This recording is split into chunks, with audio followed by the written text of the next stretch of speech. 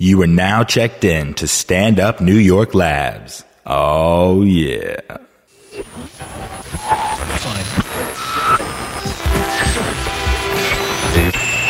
Very serious.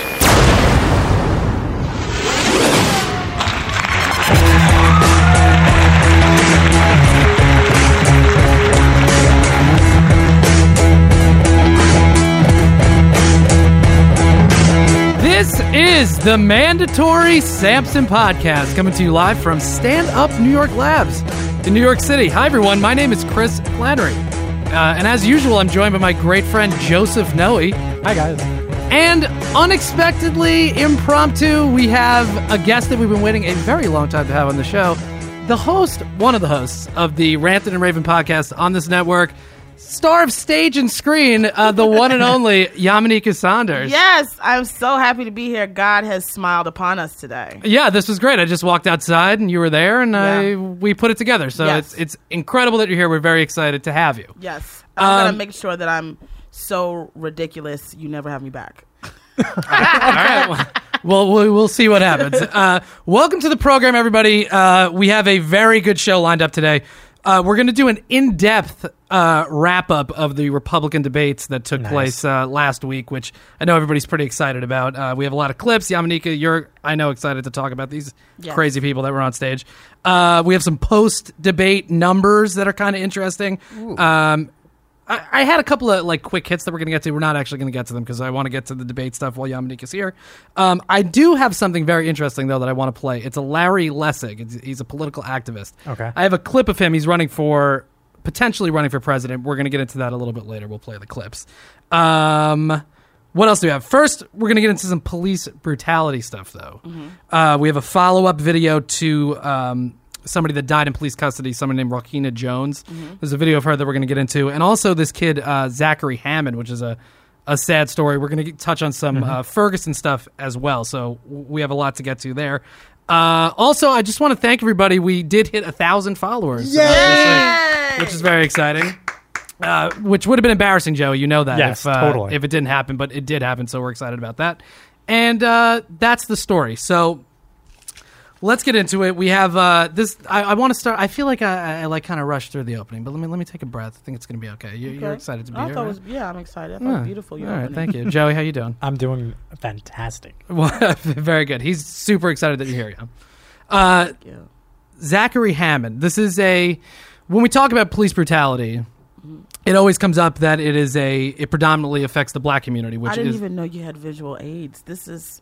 Oh yeah, like a learning annex. Yeah, well, this is just my email notes, but we're gonna have video clips, so you'll see it. But when we talk about police brutality, we're usually talking that it affects the black community predominantly, and I think that's fair. But it's not exclusively something that affects the black community, and I think it's interesting because this kid Zachary Hammond that we're gonna get into, it shows that while it is a racial thing, it also it's a police brutality thing that we're really talking about. It's how, this affects everybody at large. This kid, Zachary Hammond, on July 26th, he showed up at a Hardee's in South Carolina to buy weed, $50 worth of weed. Mm-hmm. Turns out that the dealer was an undercover cop who had a uniformed cop on hand to support this obviously huge drug bust they were trying to do. They're trying to bust this kid. There's differing accounts. The cops say that Hammond tried to run over the uniformed officer when he tried to approach. So the cop shot him twice, killing him. Right. The family says an autopsy shows that Hammond was shot from behind. The Oconee County coroner, Carl Addis, still hasn't weighed in publicly. There's no dash cam video as of yet. And I have quotes from this guy, John, I believe, Musetto, who's the police lieutenant, Mark Tiller's lawyer. He's the guy that shot Zachary Hammond. He says he feared he could still be run over or that Zachary Hammond might be a threat to other people. If not for Lieutenant Tiller's quick reflexes and his ability to push off the car, Lieutenant Tiller would have easily been run over by Mr. Hammond. So he's saying that this kid tried to kill the cop that was trying to bust him for buying $50 worth of weed. But how could he have pushed off the car? That would, to me, imply that he's standing next to the car when this thing goes down. So, I don't know. I just want to put it out there, and I want to put it out there because... How was he shot in his back if he was in the car? Well, that's the thing, right? There's these differing opinions. There's the police are saying that he was shot from the front, like through the car as the car was driving at him. The family saying that he got shot from behind, But I think it's good to highlight the fact that, like, this happens all the time with the cops, and there's different accounts. They're going to try to defend what they're doing. But the bigger question is, why were they even trying to bust a kid for $50? Yeah, what did they need 2 cops there to try to, like, do a sting operation on this kid for no reason? I have very, I feel a distance with this story. And I feel a distance that I think some white people feel when they hear about a black person being killed and they can't really relate to it. Right. Because I think this is like a one-off, right? And every time I talk about police brutality and how quickly they are to kill, and mostly, this has been a lot of cases of unarmed, innocent black people. I'm always met with someone who goes, well, they're killing all these white people. They kill all these white people too. Yeah. And I'm like, they're one-offs, right? Because the police in general are out of control. For sure. When you have someone who's out of control, a group of people, they're gonna be one-offs. Guess what? Some white people gonna get killed too. All kinds of stuff, because it's a control thing. But the grand scheme of things is they are always killing black people. Oh, absolutely. Always. Yeah. That's like, so this random, I think it's unfortunate that this young boy was killed. And to say that, black people are being killed does not negate the fact that there are white people that are also being killed. And I think that's this is why we can't really resolve it, because as a country, we're very petty, right? Yeah. So it's like, well, I'm tired of hearing about this because also black people are killing black people. Yeah, and white people are killing white people. Like, there's death happening all the time.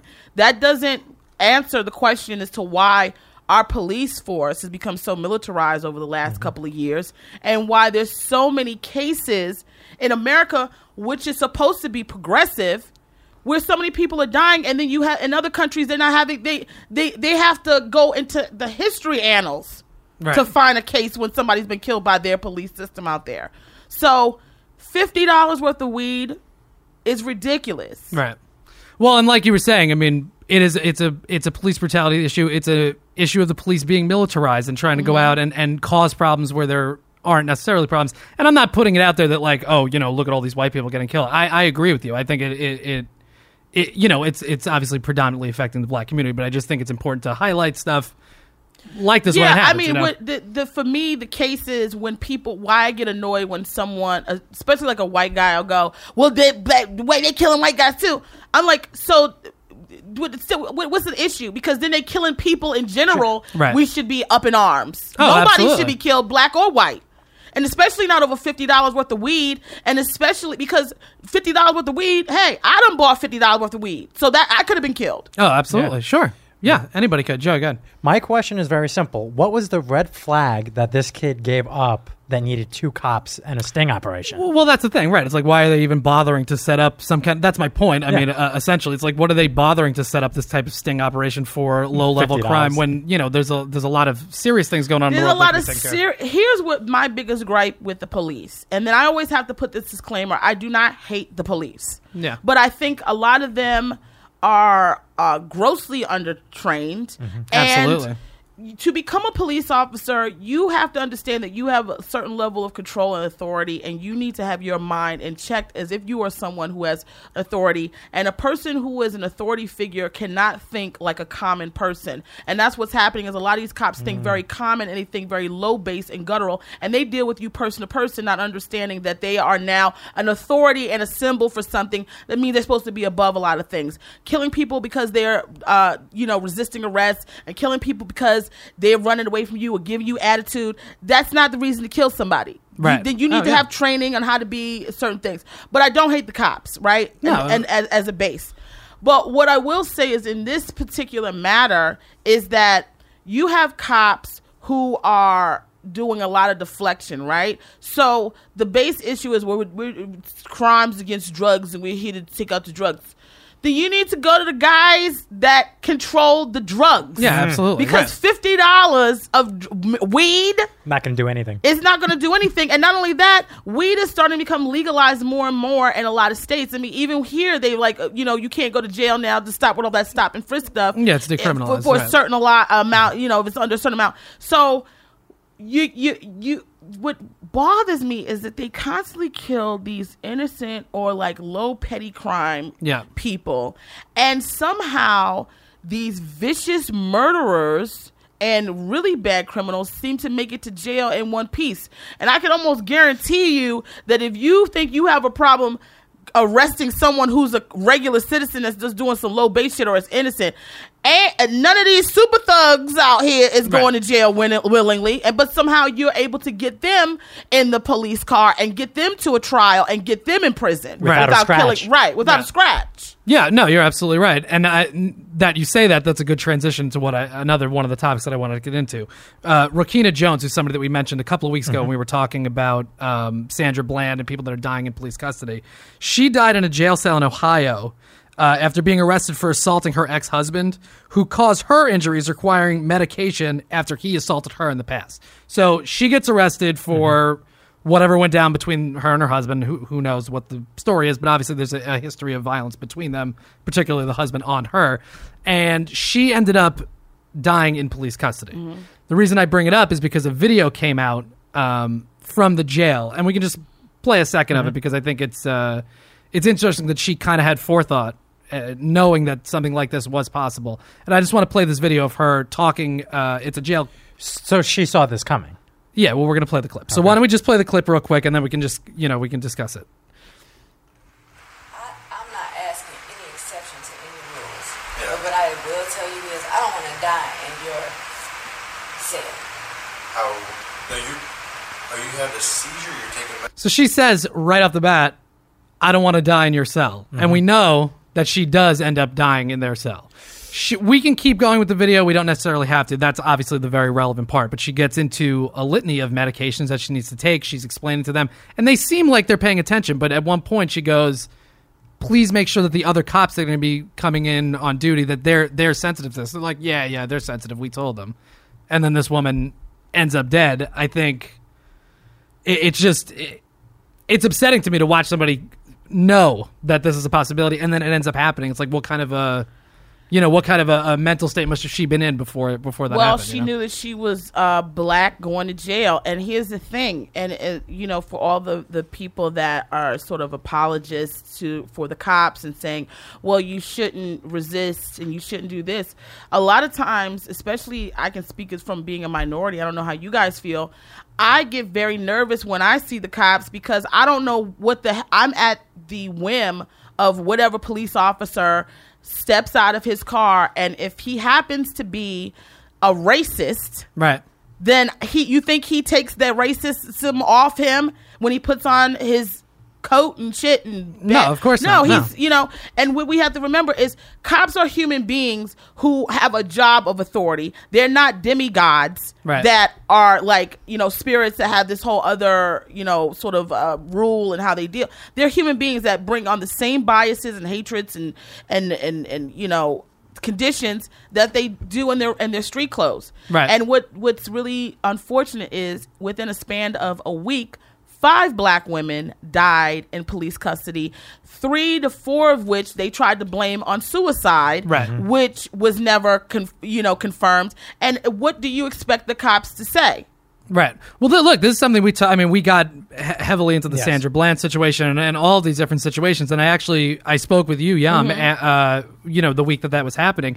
And you said one of the main reasons why when people kind of criticize the person being arrested or whatever, they go, well, why not just comply with the cop? You made the point because look what they're doing to people when they're not fully in the custody of the police. Right. Once they're fully under the control of the cops, anything can happen. You at the whims of anything, because the system, not every individual is corrupt, but the system's corrupt. Right. And until police have accountability for their actions, because they walk around like reckless wild hyenas, because they know I kill somebody, I ain't going to jail. But what's funny to me is they have killed people unjustly, right? Nobody opens their mouth.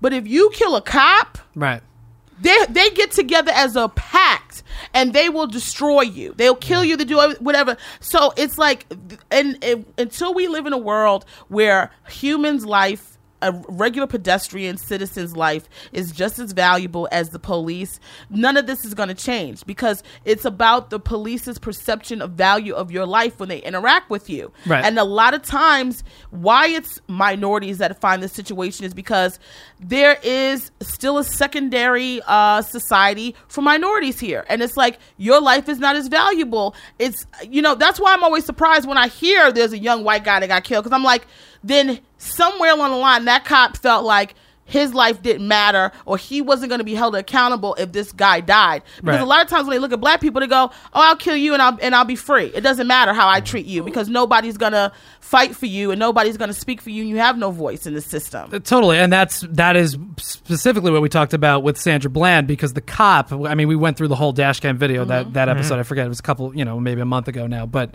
the cop is the one that's choosing to escalate the situation because he got annoyed he asked Sandra Bland, "What's going on?"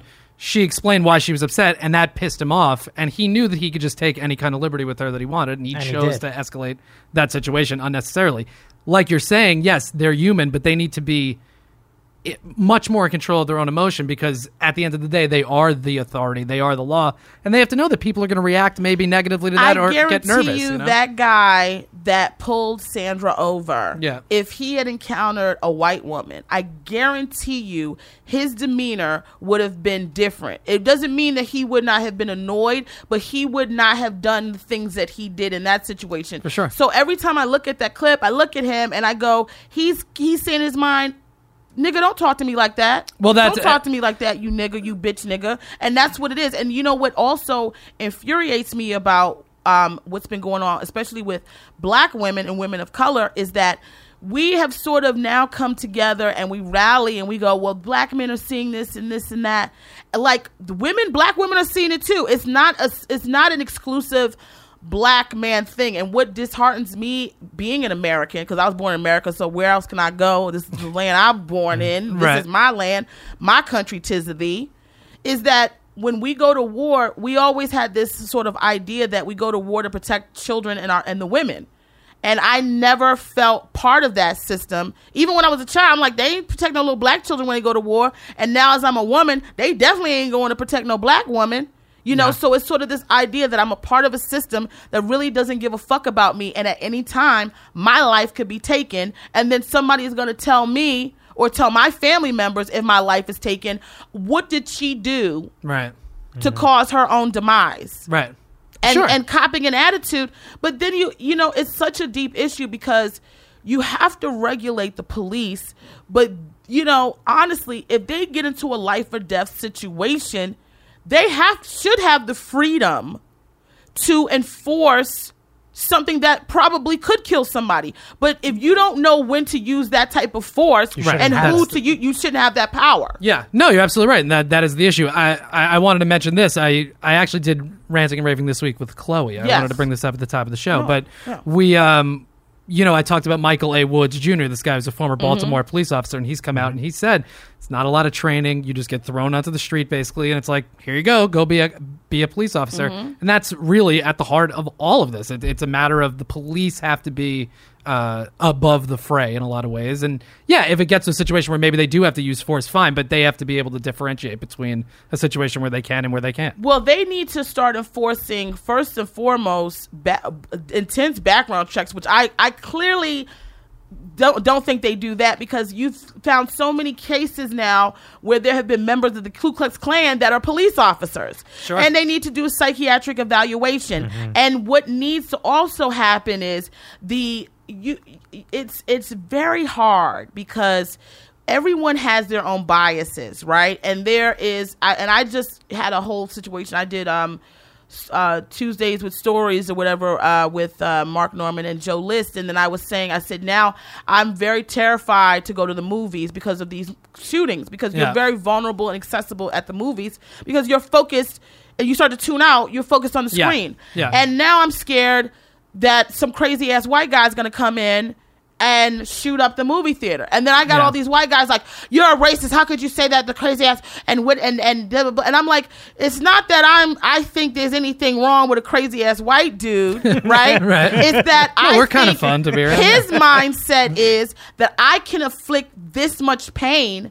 and get away with it, which is why I think a white guy is more susceptible to do that, because you see these people that are doing that, these white guys that are doing these crimes, they're being handled with kid gloves. You have Dylan Roof, the Burger who, King and I know Chloe spoke about this, and this is also, I co-sign her, and this is exactly how I feel.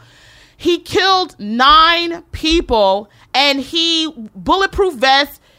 Let's protect him. Let's guard him. Even the guy that in Colorado, right? When how does he not get killed? How do you kill a guy who is like resisting arrest and selling cigarettes? Yeah. But you don't kill this guy who's killed like 12 people. How does that happen? Right. How do you have like point. 99 bikers have a fucking shootout and they all make it out, but you have 2 black people that are fleeing the cops and they have an entire force that shoot into their car so many times they're unrecognizable and their car is riddled with bullets. So it's like when you see a black person, you go, charge! That's what they're doing. And then when they see a white person, they go, well, let's figure out why this is happening. Yeah. No, I mean, it's a great point. And you see it over and over again. Even the guy, the dude that was out in Pennsylvania that was like picking off cops or whatever. He was out in the woods for a month. Picking him off. Yeah. And they just took him in. They got him. And and it's like,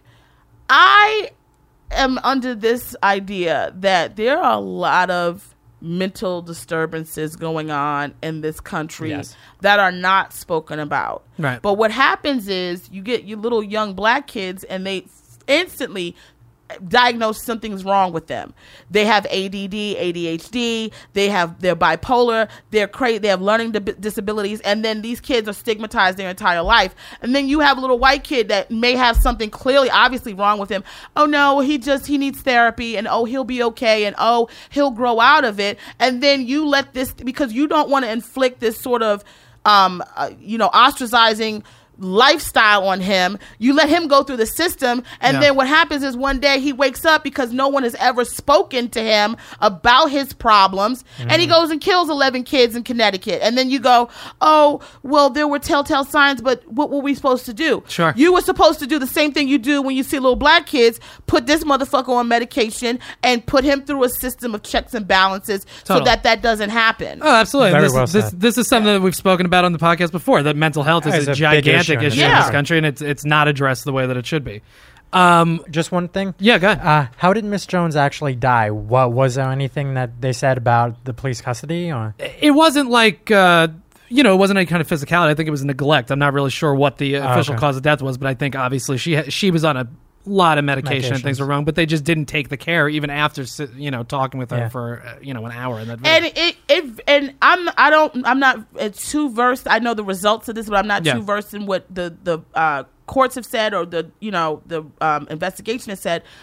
But it could very well be that there was someone who neglected her, right? Oh, yeah. Out of no means other than just being neglectful and not racist. Right. But because there's such a history of racism and shit like this, you go, I'm not going to believe your word. And then the other thing that pisses me off is a lot of times I don't want to be a part of a system that supports criminals, and I can't just outrightly say this black guy is a thug and a criminal outright, because there's so many situations where they're just throwing black guys in. I have to go, now I can't trust their word for it. Right. I got to know if this guy really is. And then I have to wind up siding with the guy that if we didn't have this system of racism and you doing whatever the fuck you want against black people, I would be like, yeah, get rid of that motherfucker. Send him somewhere. But now I have to go, no, I can't do that, because then if I side with you even one time, I give you liberty just to be picking off and killing anybody that you want because of the color of their skin. Absolutely, yeah. And that's why I'm glad you're here for this, because it's like that's not a perspective that would come to my mind. But you're right, because then people end up going, even with Michael Brown, which is something we're going to get into, Ferguson in a second. Like, yeah, maybe that kid wasn't doing the right thing. Maybe he shouldn't been, whatever's involved in with the robbery and stuff like that. And yeah, maybe ideally you go, well, not that he deserved to die, but you wouldn't be so willing to defend those actions. But right, when it becomes this divisive thing, right, it sets off this whole movement. Well, you're absolutely Ferguson, right. They did so much screwing up with Ferguson because they have never been able to verify that that's even him. They just start throwing shit out. Right. And they just start saying, this is that and this is that. Yes, he did have some type of a history. But I don't care what somebody's history is. Anybody walking away from you, there are ways. And that's what I'm saying to training. Because training for police officers is how to disable a situation without using excessive force, specifically when someone is unarmed and not causing you any threat. I couldn't agree with you more. You're absolutely right, and that is a major part of this. Going to the Ferguson point, Sunday, August 9th marked the 1 year since Michael Brown was killed in Ferguson, Missouri. 12:02 p.m., they had a little vigil. It was 4.5 minutes of silence, one for every hour he was left lying out in the street after he was killed. Which, when I read that, I was like, regardless of how you feel about it, it's like, that's a poignant thing, and it's a crazy thing to think that they left somebody lying out in the street dead. Yeah, I mean, it's absurd. I want to say this. There were clashes. We're not going to get too deep into this, but I bring it up to bring up this other point. There were clashes between police and protesters. Tuesday night was calm. There wasn't any violence. There were a few shootings. That information is yet to come out. It seems like there's video of a young black kid that was killed, but there's surveillance footage that he had a gun. We'll do a little research into that if that doesn't really make a difference, but I'm just bringing it up to say that there was violence, and we'll see where it goes. There was a white militia group that was there. That's what scares me. This is what's really interesting. This is why I wanted to bring this thing up. White militia group called the Oath Keepers showed up with rifles, claiming they'd been granted permission to walk through the protest by police. Meanwhile, a group of young black guys were wrongly arrested for suspicion of firearm possession. They didn't have any guns on them.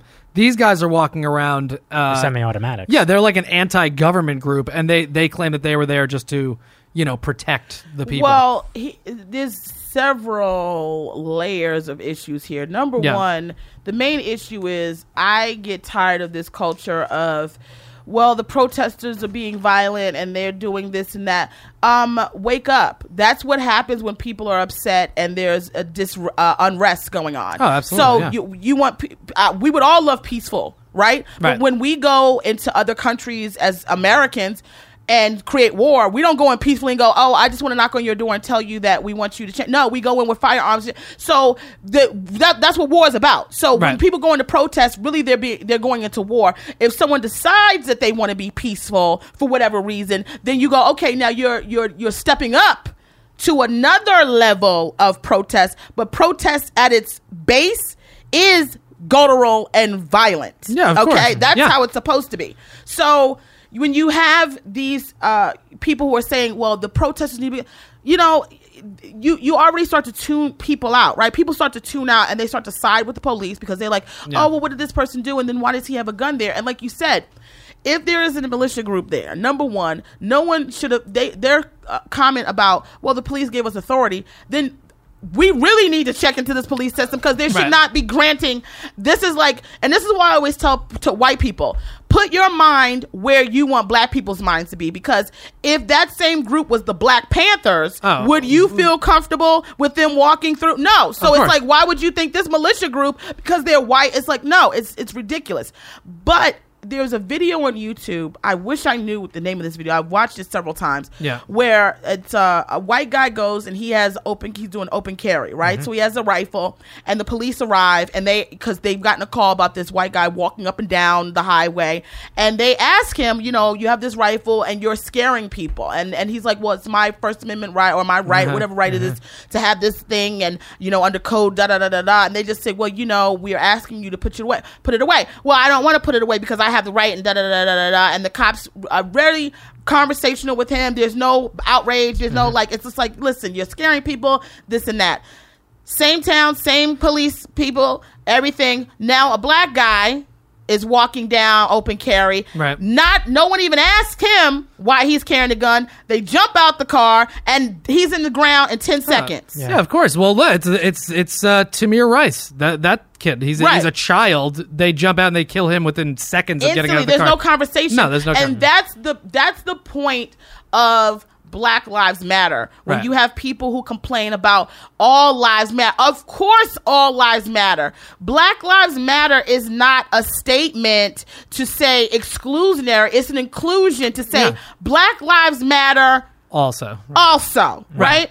So if you don't think our lives matter, they do, and we will be telling you that until you get it. But I don't think it's going to change because no one's dealing. When they did the GOP, and I know we're going to get into that, and I don't want to talk about that too deep. Yeah. They spent 25 seconds talking about Black lives being killed and the unrest with the police because they don't give a fuck. They don't give a fuck if there's not from my perspective, being Black, I don't even know how safe it is for me to have a family in this country. Fortunately, my path seems to be going a certain way where I may be above a little bit of some of this, it's really like not to say common, but I'm saying common is a lack of a better word, but amongst the group population and people who have to deal with the police and don't have a level of status or some being recognized in some form, they have to deal with this unrest because there is no voice. At this point in time, if something happens, I have several outlets, podcast, television show to be like, this thing happened to me. Unfortunately, not everybody has that and they don't have a voice, and it's unfortunate because I've just been recently in my apartment asked why I'm sitting on my stoop. I remember when you came in talking about that. And I'm like, excuse me? Well, why are you sitting on a stoop? Is there something going on that I shouldn't be sitting on my stoop? But if this cop and I had this thing that escalated, first people would say was, well, why is she talking back to the cops asking what? I pay rent on this fucking stoop where I live. This is, I literally brought this up when I was having the conversation about Sandra Bland and all this stuff. I was like, I do worry about it, particularly somebody like you, because you're not that you're going to be like mean to a cop or whatever, but you might get to a point where you get a little annoyed about it, and who knows what could happen. I have a brain, and it's like really what it is. It's a check and balance on people. So the more these young Black kids see that every time they want to voice their opinion, they're being killed, they're going to stop voicing their opinion.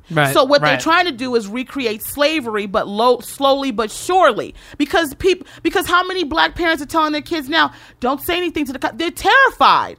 So you're going to create a whole new culture of kids who don't feel like they have a voice and opinion. Or any rights. And they're taking these kids' rights. I told you I had a cop come to my apartment when I was in LA, and I'm having a quiet dinner, and he's got a noise complaint because somebody's being an asshole. But it's because that person said there was a noise, whether there was or not. I'm guilty of this crime because now he's become my juror and my judge. And he knocks on my door, and then he asked me whose apartment it is. I said, well, I opened the door, so it's got to be my apartment, right? I wouldn't just open somebody else's door. How can I help you? You need to come outside. I'm not coming outside. Well, if you don't come outside, I'm coming in. No, you're not coming into my apartment. I'll do this and I'll do that. And the only thing that saved me that day is when he looked into my apartment, there were 10 white people that were friends of mine that he second guessed. Because I guarantee you, if there were a majority Black people, not to say I don't have any Black friends, that's what the mix up was. If I happened to have a bunch of Black people sitting there, that thing would have escalated to, I probably would have been Sandra Blank. Well, and that's the thing. That it really is. I mean, I honestly had that thought where I was like, this could happen to Yamaneika or Chloe or anybody that I know, but it's like you specifically have had these incidents. Yeah, because the cops, when they deal, some cops, not all, I've had some good experiences with cops, but some cops, when they deal with Black people, they're like, who are you? And I want people to remember that. They're thinking in their mind, nigga. Who are you, nigga, to talk back to me? I'm telling you what time it is. I tell you what time the sun, and I don't care what's going on. We live in America. No one, even the president, doesn't have the right to ask you what the fuck you doing sitting on the stoop that you pay for. Sure. Yeah. I mean, no one has the right to pull you over and give you guff and give me a ticket if I got a light out. You don't tell me to get out the car. You don't tell me I'm making jerky moves when I got to go into my fucking glove compartment to give you insurance and shit like that. That's par for the course. When you decide to be a cop, chances are you may not make it home alive that day. And you have to think that. So you can't be on, I might get killed. That's part of your job description. But a part of my job description as a human being doesn't mean I need to step out my house and be fearful that I'm not going to make it home alive because I'm not a cop. Absolutely. And the other thing, like, I know we're like passionate about this, and we're going to try to make a transition out of it because you got to go in a little bit, and I want to make sure we get to it. But I brought up the point again with Sandra Bland or any of these situations. The part the burden is not on the person being pulled over. Not being disrespectful is not illegal. Right. It might annoy you if you're the cop, but that's not a legitimate reason to grab you, pull you out of the car, and then wherever else it goes. So that's always something that bothers me. It's like, let the cop be above the fray. Don't be a baby. Understand that you might take a little shit, but it is what it is. That's part of your job description. It's not really the part of the on the part of the person being pulled over. Have you ever been put in handcuffs by a police officer? No. I have as a child. I was put in handcuffs just as a demonstration. Back in the day when they had no couth on appropriate things to do with children. We visited a police station. I remember they said, who wants to have their hands, and I went, and the amount of force that the cop used, and it wasn't even trying to break my arm. They know how to break. They know how to bend your arms and put you into situations. They know how to do those things. Right. So do those things. But it's like, I really say it comes down to whether you're a good person or not. Because at the basis of it all, we all have pure hearts. I would be beside myself if I ever got into a situation where I killed somebody. I don't know how I would be able to move forward with my life. Right. Because that would devastate me to no end, to know that I caused someone's life to end. Right. So I would do everything in my power not to do. And I think there are cops that think that way. But I think what's happening is it's not a majority of cops that feel that way, but there are a good number of police officers who were high school football jocks. They were, picked on the little guy. They might have been racist, saying all kinds of little crazy ass shit. They're misogynist. They're all kinds of shit. And now these guys, because they didn't go on to go to college, and people get mad at me all they want. Most of these cops, these good old boy cops, they ain't go to college, or they did very minimal, and they can't go on and do something else. So now they're like, how can I feel powerful in my life because I ain't really did shit with my life? The police force is now hiring. Let me become a police officer, and then I can lord over people and feel good about myself and feel puffed up. Because now I can tell people whatever, and I can fuck up somebody. So we just got a bunch of bullies in blue. Walking around. Bullies in Blue. That would have been a good title, Joey, if we were taking titles, but we're just going to call it Yamaneika Saunders. But you're absolutely right. Yeah. All right. Here's what I want to say, because we're like 40 minutes in. But shout out to all the good cops that are out there, and I am really willing to marry any good cop with a good pension. They got a good pension. That's what I was their gonna say, pension is off the hook. Absolutely. It's 8:05 right now. What time do you actually have to I need to be on stage at 8:30, but they run behind. So let's say 8:27, I will walk downstairs. All right. Okay. So here's what we're going to do. I have like a little rundown here. We're going to move some stuff around because I want to get to the Republican debate stuff with Yamaneika, because I think that'll be fun. Right. I watched both debates. I have notes on it. We have clips that we're going to play and all that stuff. Nice. We'll take a break probably when Yamaneika has to go. We'll just take a break. Yeah. And then we'll come back and we'll finish up the episode, Joe. So that's how we're going to do it. I can come back too. Oh, you don't want me to come back? Oh, you did? How long is your set? Just like I'm doing a quick set and I'm done. All right, so that's what we're gonna do. Yeah, we're gonna take. We'll take a. All right, that's perfect. So let's actually just stay on track with this. Okay. Go do your set. We'll take a break. We'll come back and we'll finish the episode. I just have way. to get like a bag of something to eat real quick, across the street. All right, that's no problem. All right, so the next thing I wanted to get into is really interesting, and actually Tyler, it's good. Tyler sent a few emails, mandatorysampson@gmail.com. Thanks, if you want to send an email. He got in touch with me about this, but it was already something that I had in the rundown, but I just wanted to mention him. Larry Lessig is a legal theorist and political activist and a Harvard law professor, and he's going to explore or run for the presidency on a singular platform called the Citizen Equality Act. Now, something that we've talked about on the podcast quite a bit is getting money out of politics, because I think that is the biggest impediment to having a true democracy, and it doesn't really represent the people if money is just pouring into the system, and that's the only way the politicians get elected. They're only representing a very small percentage of the population. This is a little bit of a longer clip. This is like a 5-minute clip, and I wanted to play it because it really impacted me, and I felt that it's like a powerful message that this guy's putting out there. So we're going to play this clip. This is Larry Lessig talking about how he would potentially run for the presidency and like what his plan is. So let's play this Larry Lessig clip because it really, I think it's meaningful. So let's play this clip and see what he has to say. And if you want to say something during it, we can pause it and it is what it is. But in 1967, Democratic Senator Eugene McCarthy entered the primary here in New Hampshire to challenge his own party's sitting president because he feared the most important moral issue of the time, the Vietnam War, was going to be invisible in that election. In 4 months, McCarthy went from almost nothing in the polls to almost beating Lyndon Johnson in the primary. And the one issue that no one wanted to talk about became the one issue that no one could ignore. At the core of our democracy, there is a basic inequality. Not the inequality of wealth, though that is a problem, or the inequality of speech, though some think that a problem too, but the inequality of citizens. Jefferson's truth that all are created equal has become Orwell's meme that some are more equal than others. And with this change, the core commitment of a representative democracy has been lost.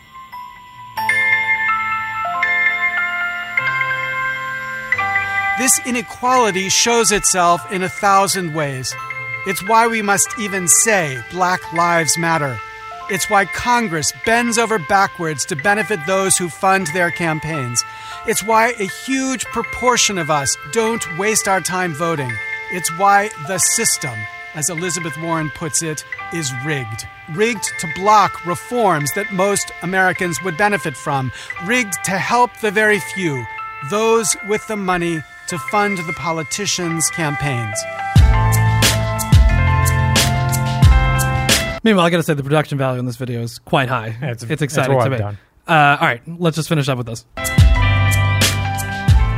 We need to challenge this rigged system like McCarthy challenged the war. We need to make fixing it the first priority of the next president and next Congress. Because until it is fixed, no sensible reform is even possible. Yet though every major candidate in the Democratic primary for president has acknowledged this corruption, so far every one of them just puts it to one side.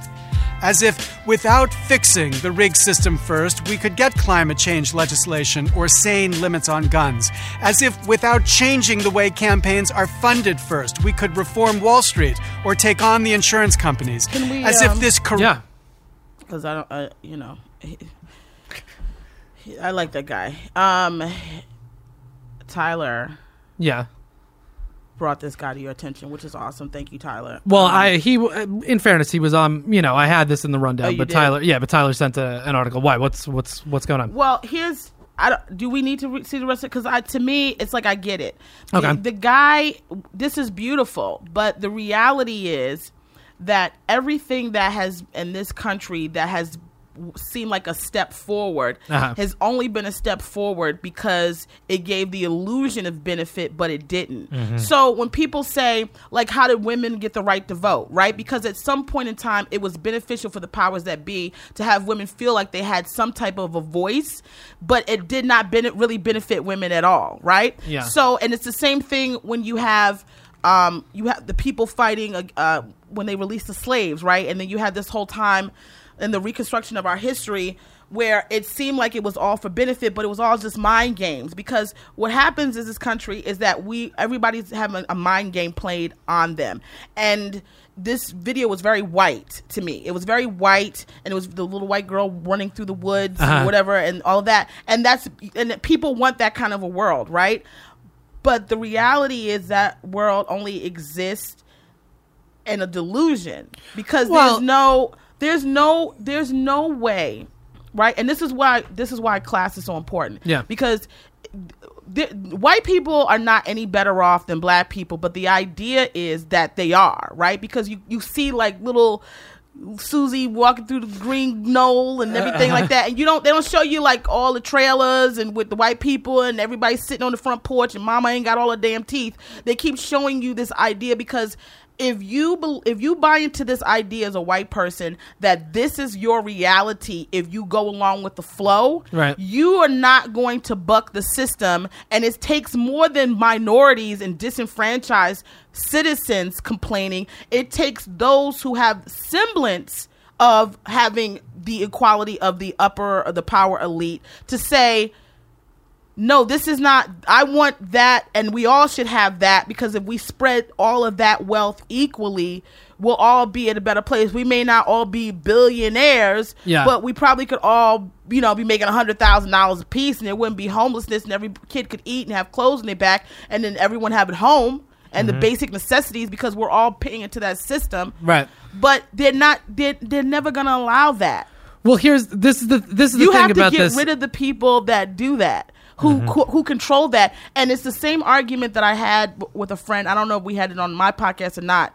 They said, oh, it's the power. You just give her the power. I said, no, because the most powerful people in this world, you think you know who they are? Oh, the Rockefellers, blah, blah, blah, blah, blah. And not to say they're not, you have no idea who those people are. I said, because once they reveal themselves as being powerful, you can destroy them. So you're never going to know who really controls this country. Right. They're behind the scenes. I mean, I think to an extent you're right about that, but I think by and large we're starting to see with the big money donations to different candidates and things like this, we are seeing the Koch brothers, we're seeing the Sheldon Adelsons of the world, even Donald Trump running for president, which we're going to get into later. It's like, they have the money, they are revealing themselves. They're given the money. They're giving. Yes. I'm just a small fish. I have no benefit in this war, because if I have a baby and it don't look right here, I will pack my baby, the 2 cats up, and my man, and we'll just keep traveling around like nomads until we find a place of peace. I don't want to fight that system. I just want to say, let's get to a point where people can have a decent life. Absolutely. And that doesn't impede upon you being the most wealthiest person in the world, just to make sure that you help those below you. But these people are so greedy that the only way, it's not about helping or not helping people, it's that they don't consider you to be a human if you're not on their level. And in some realm of their reality, the only way they can feel happy about the status that they have is that there are people that don't have, because in comparison, these people get off on that. I agree with you, and I think here's the reason why I wanted to play this clip and talk about this. It's like, maybe we could have cut to the end of it a little bit. The point that this guy's trying to make, Larry Lessig, is that he's running as a referendum president, meaning he's running on one principle alone, and that's getting the big money donations, getting money out of politics. It'll be funded exclusively by citizens, and he would actually resign the presidency. He would have a running mate. The vice president would take over once an amendment was put in place or a law was put in place that all the big money was out of politics. And his point is, and this is why I really support it, is that you can't make any kind of meaningful change the way you're talking about, where you have a base level of health for all citizens, and you can kind of create a level of equality. You can't do that unless you get money out of politics, which is what we've been talking about with Stamp Stampede and all this stuff. It's just an interesting concept that he'd be running not as a person, like, oh, Larry Lessig's going to be the president. He'd be running on the idea that we're going to take the money out of politics. And once that would be accomplished, he would leave office. He's not interested in the power. He's interested in getting in and getting out once this singular goal is accomplished, which I think is a fascinating idea just in principle. It's fun and I really to talk about him. It's fun to see him and to see that journey. He's like the rent's too damn high guy. But the reality is that it's a waste of time. And that's why people are not going to go for this, because it's a waste of time. The people who really do believe in the due process of the election. Yeah. For them to even waste time with him, because he's not this. It's a joke. He's not. However pure it is, he's not a contender. So, you're not going to get, because he can be easily undermined, because the powers that be are going to say, this guy has no experience, he has no this, he has no this, he knows that. You need to believe in a system that's really going to work and change for you, and this is my system. There's no way to get money out of politics. There's no way, because the system was created. Listen, if I create Monopoly and I set the rules up for Monopoly, I can appease you to keep you in the game longer, so I can get more money from you and say, okay, here's a couple $100,000 so you can stay in the game. Every time I can just start taking that money back. And it's fun to see you walk around in a wheel, but you can never change the rules of this game because I created the rules. So even if I agree to give you some sort of leeway in the game, I still determine how you have that leeway and when I take it back from you. So this wheel is never going to end. We are never going to get to a utopia in this world. It's not going to happen. It's the same way I've made the concession to say we're never going to end racism because it's something that's learned, and once you learn how to control it, you can do whatever you want with it. You have children that come into this world who have the idea that this man wants to create peace, harmony across the globe, and then depending on what family they're in, their perspectives change on life, people, and then they become powers that be that keep this wheel spinning. I mean, I agree with you to a certain extent. Very negative, my outlook, but it's realistic. I mean, here's the thing. I do agree with you to a certain extent that the powers that be have kind of put the system in place, and that, inevitably you're playing in their world. So, they're just going to keep changing the rules or whatever it is. The loophole in that system is that the Constitution and the whole thing in this country was set up that it is representation of the people by the people. That's what it is. We actually do have a voice. The reason why the voices are being drowned out is because of Citizens United, the way that we fund elections, like you're talking about, the powers that be are the ones that are controlling the game. The only way to actually enact change, and maybe we don't get to a utopian society, but we get to a society that's more equal and more fair, is that you have to get the money out so the actual act of voting matters again. And I think that's where the fundamental divide, maybe even what we're both talking about, is that the act of voting really doesn't matter through gerrymandering and things like that, which this guy gets into the video. The point is you have to, unless everybody's going to buy into the only way people are going to buy into the system is if the system actually appears. Maybe it is rigged. Maybe we'll never get there, but it has to have the appearance at least of actual democracy. Well, it has an appearance of democracy, but I don't think it does. I don't think it does. Not to you, because you are. You know how versed you two are in what's going on in this world. Mm-hmm. You have people that wake up and they probably don't even know who the vice president is. Yeah, it seems like a democracy to people and the way it always will seem like a democracy as long as it seems like it's not a democracy to others. That's how you think it's a democracy to you. Because if there's somebody else that I see that's clearly disenfranchised, that's why we look at ourselves and we go, well, at least I'm not the homeless guy that's living on the street. I'm doing much better than him. So the system's working for me. When reality, you're working into a system that's also cheating and failing you. Yeah. Mm-hmm. It's about perspective and always having someone underneath you to be at the bottom of the totem pole. That's why you see blacks being so outraged and aggressive and speaking out, because we are the ones at the bottom. There's nobody lower than us, so that's why we're screaming. But if there was somebody lower than us, we'd probably also be like, well, at least I'm not that person. It's the whole thing with Dr. Seuss and the people taking off the stars off their bellies. I never want to be you. I always want to be something that's not you so that I can say that I'm better than you. That's how we live. Huh. You just blew Joey's mind. Joe, you got any thoughts on this? That's true. I love it. No, it's great. So then the question becomes, how do we fix that? So he comes up with a plan that he would run as president and then step down. Right. That doesn't seem plausible to me. He leaves the vice president who Well, he goes on to talk in the video where he's liberal. I mean, he would be for Hillary Clinton or Bernie Sanders, Elizabeth Warren. He makes that point in the video. So it's an interesting concept. I agree with you. I don't think at this present moment that's possible, but I think we're starting to see a movement of people that are starting to understand that the fundamental flaw in the democracy is that there's too much money in it and it's not really run by the people. Well, here's my question. Everyone's always talking grassroots. Yeah. Why don't somebody make one website? These are the candidates that we support. These are the grassroots people. Mm-hmm. Do it on every level. Town, state, Senate, Congress, presidency, and you just do it that. It's open. Everyone has access to it. Right. Everything's transparent because Obama's very transparent, but if you go take a look, I guarantee you're not going to understand what you're looking at. He's one of the... That's true. There's a lot of misinformation and misdirection, so it confuses you, and you don't really know what the real issue is or what to really believe. And there's so many sites that are like these fake sites that you read, and it's like it's just a propaganda site that's under the guise of being democratic when it's really run by a Republican Party family member. You know, it's like it's so much misinformation. We were talking about the Planned Parenthood thing last week. It's called the Center for American Progress, which sounds like something that's doing some good. They're just anti-abortion. That's their whole thing, and they're trying to do these sting videos, and that is true. There was a lot of misdirection. Yes. All right, it is 8:22 right now. Can I just say this one thing? Please do. So, and then we'll go down and we'll come back.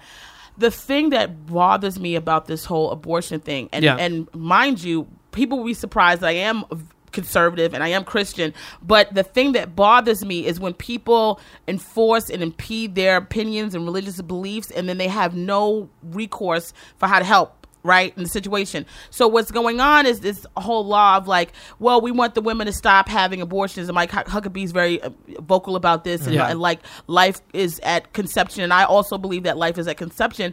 But you want to enforce all of these rules, right? And women cannot have abortions despite whatever it may be, because a woman at a certain base is like, if she wants to have an abortion, there's a reason for it, right? And if you're going to be the one that says we're going to make these women have these babies, you need to also be the person that says, and we have plans implemented and in place to take care of the children once they get here, because they realize that they're creating a whole cycle of like dependency and fucked upness, because I have no other word to say but fucked upness. That's a perfect word. That's great. Yeah. And because you could have stopped this kid from becoming a part of the system, but now you want to put your nose in, but you just want to put your nose in to get the kid here, and then once the kid gets here, you're going to be the kid's worst nightmare. That's exactly what it's. They only care until the kid is born. Then it's like, all right, well now you're on your own, and it's also the same people that want to teach abstinence only, and this they don't want to. They don't want people to have birth control. No, we're not going to cover that. We're not going to teach kids that they should be practicing safe sex. All this stuff. That's to the side. They only want to they're also going to be doing whatever they want, and that's what the culture is like. You don't do it, I'll do it, which is why Sarah Palin's daughter is pregnant again outside of wedlock. Right. Mm-hmm. But she's the moral authority and running around telling everybody else to not have sex. And then the recourse for her is not even like somebody really going, you're a dumb bitch. It's I think some people do say that. Well, of course, but not in her group. You know, they're like, oh no, we're disappointed, but God has his reasons. Well, then don't he have his reasons for everything else? Or is it just your family that God has his reasons for? I didn't know you was the family. Just that family. Oh, y'all amazing. With y'all Jesus Christ and Jesus Christ Jr. Y'all need to go open up a Broadway Jesus Christ Superstar on Broadway, the family of Jesus Christ Superstar. We still alive. That's a perfect place to take a break right now. Yep. We are going to come back. You're coming back. Yes? Okay. Yamaneika's going to go on stage in a minute. We're going to take a quick break. You guys are not even going to notice. It's going to be seconds for you. We're going to take a little break. We're going to come back and we're going to do a pretty in-depth wrap-up of the Republican debates. Are you excited to do this? I'm excited. I am. All right. So we will be, we're going to take a break right now, and we'll be back in 2 seconds for you guys. All right, everybody. We are back for, I guess, the second part of the Mandatory Sampson podcast this week with our incredible guest, Yamaneika Saunders, fresh off the stage. We're back. We are going to get into the Republican debate stuff. That's how we're going to wrap up the show. We're going to go in depth. We're going to play clips on this whole thing. And I watched both of these debates, okay, for you guys. Everybody listening, this is purely for you. Nice. No, I'm an idiot. I like to watch this stuff. It's entertaining to me. But anyway, so I watched the Republican debates. Joe, did you see them? I saw the second half of the second one where Donald Trump had some real talk on that stage. Okay, well, I mean, I have some Donald Trump, real talk from Donald Trump. I have some good clips of him. Okay. I have clips of everybody we're going to get into. And, Yam, I know you were posting, stuff on Instagram and whatever. I almost shut Instagram down for how much I was posting. Because every moment of it just kept topping itself with, being idiot moves after idiot move after idiot move. Oh, absolutely. The whole thing's crazy. And it's crazy that it's August and they're already starting to do this. Wait. Love it's only going to get better. So here's what I'm going to do. I watched the early debate, which, was just a freak show. There was the participants on the undercard debate, as I'm calling it, was Rick Perry, Carly Fiorina, Rick Santorum, Bobby Jindal, Lindsey Graham, and George Pataki. Why didn't they put Carly Fiorina up in the main one? Because they need a woman. They're so stupid. Oh, absolutely. Well, it was based exclusively on poll numbers at that point. So her poll numbers have shot right up. So she'll be in, I would assume, the main debate on the next one. I thought she was up. I knew about her before this.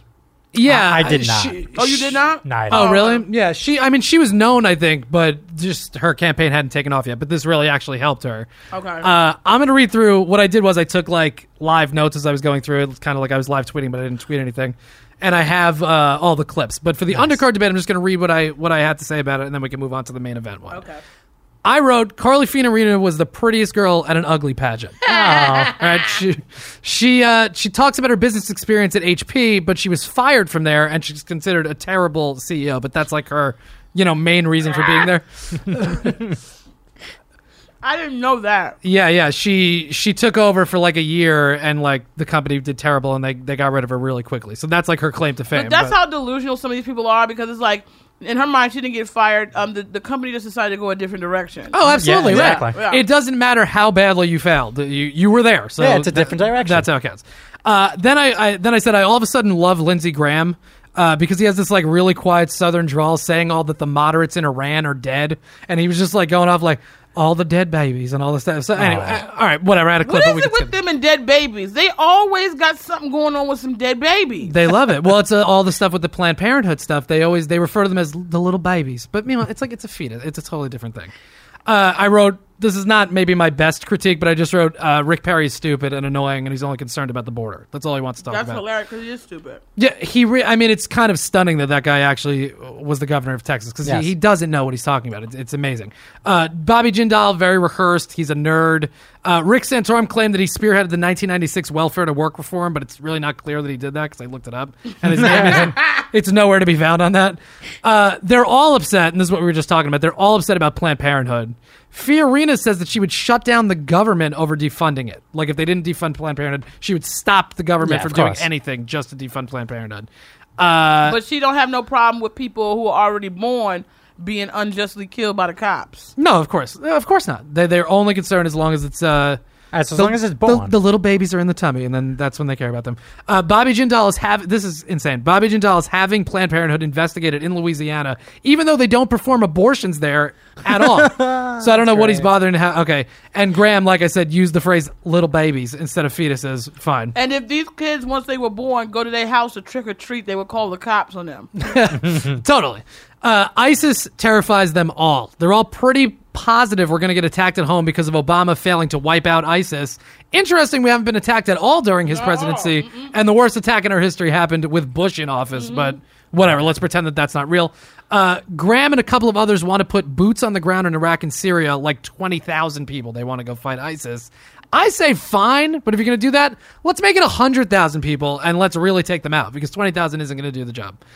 This other guy, Jim Gilmore, who is out already, he's not even in the next debate. Oh, okay. He wants to create a Middle East NATO.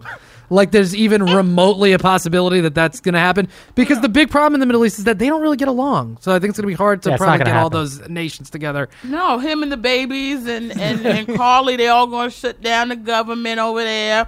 And sing We Are the World. They should just put Carly Fiorina in charge of ISIS's finances. She'll bankrupt them and everything will work out. And then what I want to know is, since they're so concerned about Hillary Clinton's emails, I want to know how many abortions Carly Fiorina's had, because she looked like the type of bitch that did a lot of scratch and repeat. Scratch and repeat on that uterus. By the way, the Iran deal, in case anybody didn't know, is horrible. And that's basically all they have to say about that. They think it's just a terrible deal and we're all fucked because of it, even though... What is it, Schoolhouse Rock? Yeah. What year is this? Yeah. It's the same recycled, like, Ronald Reagan ideas over and over again. Yeah. All right. So that's the early debate. If you guys didn't watch it, don't worry about it. We're going to have plenty of debates to talk about. You can also watch it being reenacted on SNL, or should I say, they actually are the real SNL, and SNL is real. Right. Yeah, exactly. They're just reading literally from the transcript of that early debate. The main event debate featured Donald Trump, who's the Republican frontrunner, Jeb Bush, Scott Walker, Marco Rubio, Ben Carson, Mike Huckabee, Rand Paul, Ted Cruz, Chris Christie, and John Kasich. Because in case 5 of those guys wasn't enough, they doubled it, and this thing is going to be terrific. So, all right. Again, I have time codes of the clips that we're going to play. These are my quick notes, and we'll get into all of it. Rand Paul points out that ISIS rides around in U.S. military vehicles, which is true. He says we shouldn't fund them. And really doesn't say what that means. He just says we shouldn't fund ISIS, even though I don't think we are. The first clip I have, and this is an easy one we're going to start off with, John Kasich proves to not be an idiot. He also proves that you can't be a right-wing loon to be governor of Ohio, and you also can't win the presidency as a Republican without Ohio, so they're fucked. Right. This is a clip of John Kasich at like 21 minutes into the debate. If you're trying to play along, it's 21 minutes into the version that we're watching. So John Kasich proving to not be an idiot, and then he's going to start us off here. Governor Kasich, you chose to expand Medicaid in your state, unlike several other governors on this stage tonight, and it is already over budget by some estimates, costing taxpayers an additional $1.4 billion in just the first 18 months. You've defended your Medicaid expansion by invoking God, saying to skeptics that when they arrive in heaven, St. Peter isn't going to ask them how small they've kept government, but what they have done for the poor. Why should Republican voters, who generally want to shrink government, believe that you won't use your St. Peter rationale to expand every government program? Meanwhile, I like how they're already chastising him, like, oh, look at this guy. He wants to be holy, treat people fairly. Treat people fairly, Yeah. Well, first of all, Megan, you should know that President Reagan expanded Medicaid 3 or 4 times. Secondly, I had an opportunity to bring resources back to Ohio to do what? To treat the mentally ill. 10,000 of them sit in our prisons. It costs $22,500 a year to keep them in prison. I'd rather get them their medication so they could lead a decent life. Perfect, which is something we were just talking about earlier on the episode. Great. No, they don't care nothing about that. Yeah. No, meanwhile, this is all the rationale for Obamacare, but that's okay. Secondly, we are rehabbing the drug addicted. 80% of the people in our prisons have addiction problems. We now treat them in the prisons, release them in the community, and the recidivism rate is 10%, and everybody across this country knows that the tsunami of drugs is threatening their very families. So we're treating them and getting them on their feet. And finally, the working poor, instead of them having come into the emergency rooms where it costs more, where they're sicker, and we end up paying, we brought a program in here to make sure that people could get on their feet. And you know what? Everybody has a right to their God-given purpose. And finally, our Medicaid is growing at one of the lowest rates in the country. And finally, we went from $8 billion in the hole to $2 billion in the black. We've cut $5 billion in taxes, and we've grown 350,000 And notice how he gets the bell as soon as he starts to say something that's positive and contrary to the bullshit they done. First of all, that Megyn Kelly bitch, that bitch, okay? Whoever did her weave need to go ahead and sit all the way down because I can see the tracks on the side of her head. Now, tell us how you really feel. This is how I mean, listen, she's traditionally a beautiful woman. Her spirit on the inside is gross. Now, these same people who don't want to help out the lower man are the same people that also get government funding and subsidies up the ass. When it comes to other people, you getting subsidies to create businesses and shit that are going to benefit you, but you don't want to give subsidies and help to people who can't even feed themselves or have the basic necessity of housing. Right. Well, and the crazy thing is, it's like this guy just made a good point. He made a reasonable argument, expand Medicaid and all that stuff. He's never going to get their nomination. It's just not going to happen. Of course not. All right. So my next little note was Bush, God love him and God help us, comes across presidential and above the fray at this point. I felt like some of his responses. And only at this point. I was like, okay, yeah, because later on he's going to make a bad mistake. All right. So the next clip I have, 27 minutes in, Trump goes up in flames. I wrote, he says stupid 80 times as he's trying to answer a question, which amazingly, this guy's poll numbers went up. Trump. Yes, it did. I thought he was an embarrassment at this thing, but maybe I'm wrong. I got to second half that of it. when we get. Okay, let's watch this Trump clip. I think he looks like a real dummy in this clip. To answer my question, which was, what evidence do you have, specific evidence, that the Mexican government is sending criminals across the border? 30 seconds. Border Patrol. I was at the border last week. Border Patrol. Can we pause. Every week he at the fucking border. Every time he answers a question. I was just at the border 2 days ago. Yeah, I'm at the border now. He is always at the. Why are you at the border so much? Are you going over there to get day laborers for cheaper? Yeah, probably to like clean his golf courses or whatever it is. No, but that's the thing. He that's how he runs like the Apprentice and shit like that. He's just like, I love Coca-Cola, great relationship with them. Everything's just great. And it's a lie because he just says whatever the fuck come out of his mouth, and he don't. I guarantee you, the Mexican people. He thinks the Mexican people really are on his side. Yeah, there's no way. He must think it because he probably does. Listen to this answer. You tell me if this sounds like somebody that should be able to like press the nuclear button. that I deal with, that I talk to, they say this is what's happening because our leaders are stupid. Our politicians are stupid. And the Mexican government is much smarter, much sharper, much more cunning. And they send the bad ones over because they don't want to pay for them. They don't want to take care of them. Why should they when the stupid leaders of the United States will do it for them? And that's what's happening, whether you like it or not. Then he just gets booed by the crowd. Can I say this? Let's keep it let's talk in plain English. Mm-hmm. And this is something that I'm not saying I've ever danced around it because I've been asked this on television several times for some reason. Okay. I'm not dancing around the idea of Donald Trump, but here I feel like I can really be candid. Absolutely. Please do. Of course. And say the real zhuzh. Okay? Yeah. Donald Trump represents what America was founded on. America is a land of immigrants that came looking for a better way of life. Unfortunately, they docked somewhere that was already inhabited by people that was living here. Okay, right. But that was neither here nor there in their opinion. Right. So what they did was you had a group of disenfranchised people who came over here and then inflicted the same pain they were trying to escape. So the whole country is built on the idea of empowering, not just to say on the basis of the white male, but the affluential white male, right? And then white women become a part of that just by, by association. And it's like you but not as a entity of its own, but as a commodity, right? So we control this woman and her sex and the value of her sex and who she is.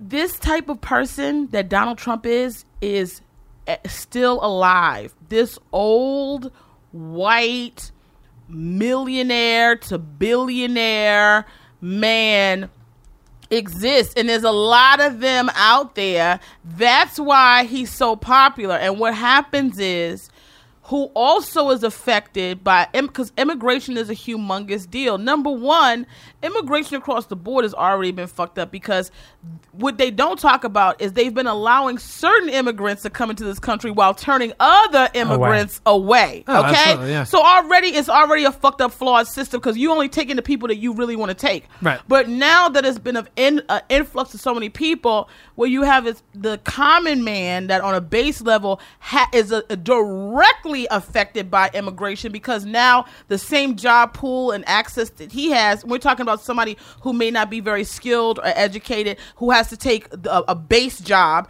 is now competing with immigrants who clearly who not going to come into this country. Well, for the most part, they're probably escaping something or they're coming from someplace where they're being disadvantaged. So they need a base level job until they build up and learn the system. Well, and are willing to take that job. They're taking it under any condition. But they're competing with these immigrants on this level. So instead of them saying, listen, here's the situation, it's all coming back down on us not having enough resources in general, they go, oh, now it's too many Mexicans here.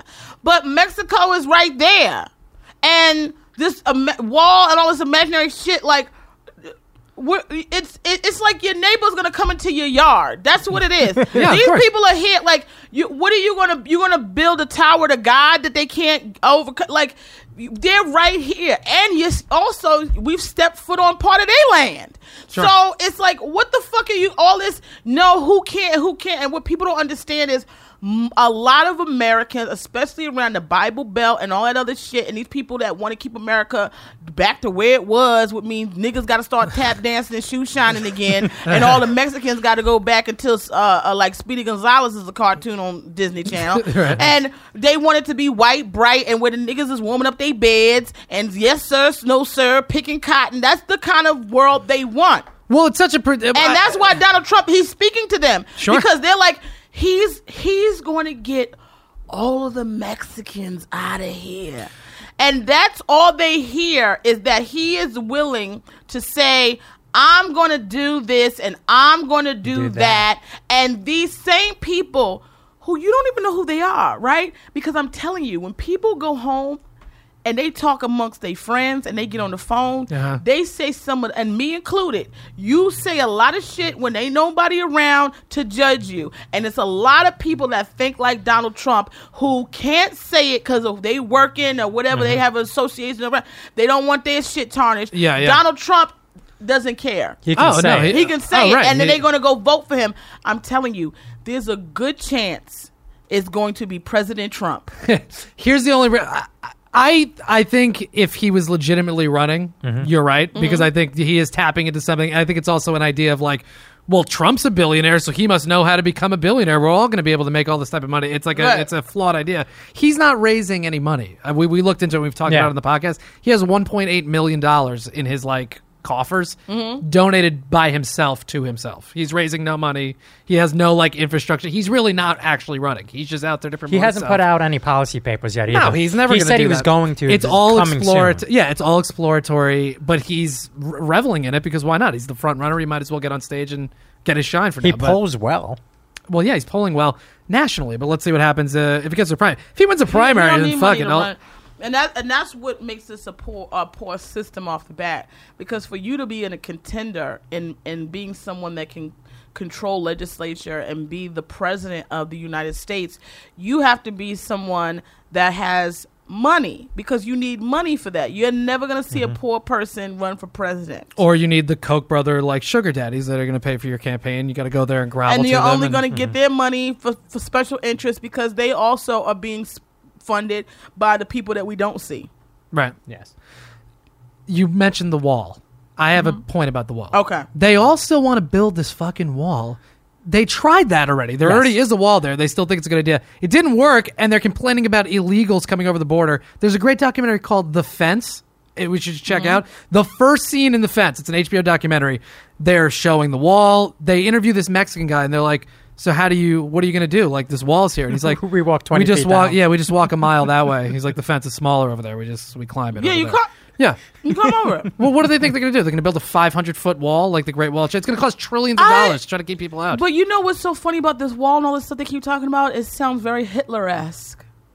Oh, it's a horrible idea, right? Instead of just reforming the system and giving people an opportunity to come over. No. Listen, I'm not ignorant to the fact that if we don't have enough resources in America to support and give to the people who are citizens of America, yes, we have to have some type of immigration. That's legal or illegal. Sure. Because you can't have people coming over and getting stuff, and then the people who have no place to go. Getting nothing. Right, because, people migrate here because we have stuff. So where do the people that are from here that can't get, where do they migrate to? Back to take the place of people that get, can't? Yeah, no. So exactly, it's right. like, yeah, I'm all for immigration reform, illegal and legally, but not off the basis of first of all fundamental racism that it's like it was and that's from the beginning when they were turning Haitians and shit away. It's like, you turn the blacker the immigrant, the more you're telling them no. So like no, then deal with the system that you created. You had no problem turning these niggas away. Now all of a sudden it's becoming too much because guess what?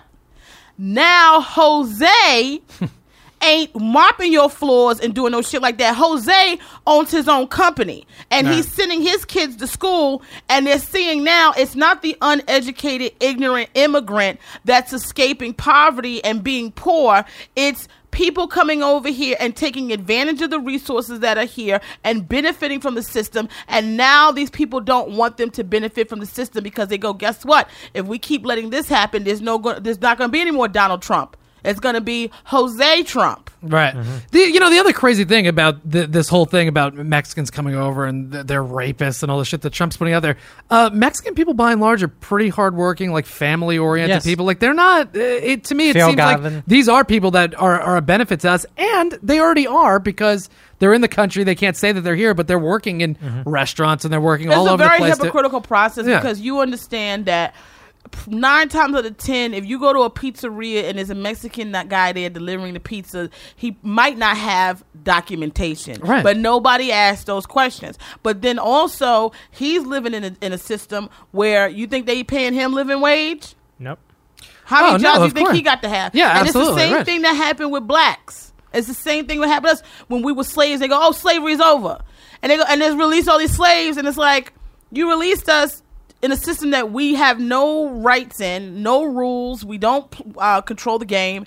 And not only that, we don't have any resources. Right. So what exactly did you expect us to have? Which is why you have this culture of like, it's the same thing with the inner cities when they go, oh, were they killing blah, blah, blah. Yeah, because you know what? None of these kids know how to get out of the system that they in, because guess what? They didn't crawl out of a vagina in Connecticut that's going to give them access to all kinds of shit, whether they deserve it or not. I totally agree with you. Right, you're starting at 0. Everybody else is on 100, and you stay at 100, right. and you stay at 0. Yeah. Unless by some chance Denzel Washington opens a boys and girls school, and your grandmother don't need you to go out there and hustle drugs for money so she can get her Medicaid medicine and shit like that. Like, it's all fucked up. That's why when I wake up in the morning, I go, how can I have the least fucked up day possible? Because it's all fucked up. I just want to be happy. And that's it. So that's why I tune out of this shit half the time. And I go, go to the polls and vote. The vote don't matter. It really don't. Because these motherfuckers is going to do whatever the fuck they want to do, come hell or damn high water. And you just better hope you wake up on the good side of them when they really ready to like deflect. And then they start throwing money and shit down the tubes. Well, look, I agree with you, but you shut Larry Lessig down for living in a white world, but he's trying to get the money out of boxes so we can vote. No, I didn't shut him down for living in a white world. I said the reason why it's appealing to watch this guy because he's showing. I don't think he's deliberately showing a white world, but he's showing like the little white girl. Because it's the same thing when they had the whole Coney project and they were like, stop Coney. And everybody's like, who's Coney? Yeah. And the guy that did the video for that, he did all these things and showed all these black children that are being killed and all that stuff. He says, and now imagine if all of that happened to him. And then he puts up his little white son and then everybody goes, oh my God, it could have happened to that little white angel. It's the same thing when those 11 white kids were killed in Connecticut. The whole universe shut down. There are 500 kids every year in Chicago, black kids that are being killed, and nobody opens their mouth. So it's all about how can we put out an image to make you finally give a fuck that this is happening, and that means you're going to have to make it look lily white for people to go, no. And that's what happens when people say this. We're all fucking selfish. People go, how could it happen here? Well, where the fuck is it supposed to happen? Right. When you say shit like that, that means you don't give a fuck about any other place but your that's own their little problem. It's not our Oh, problem. it's never in my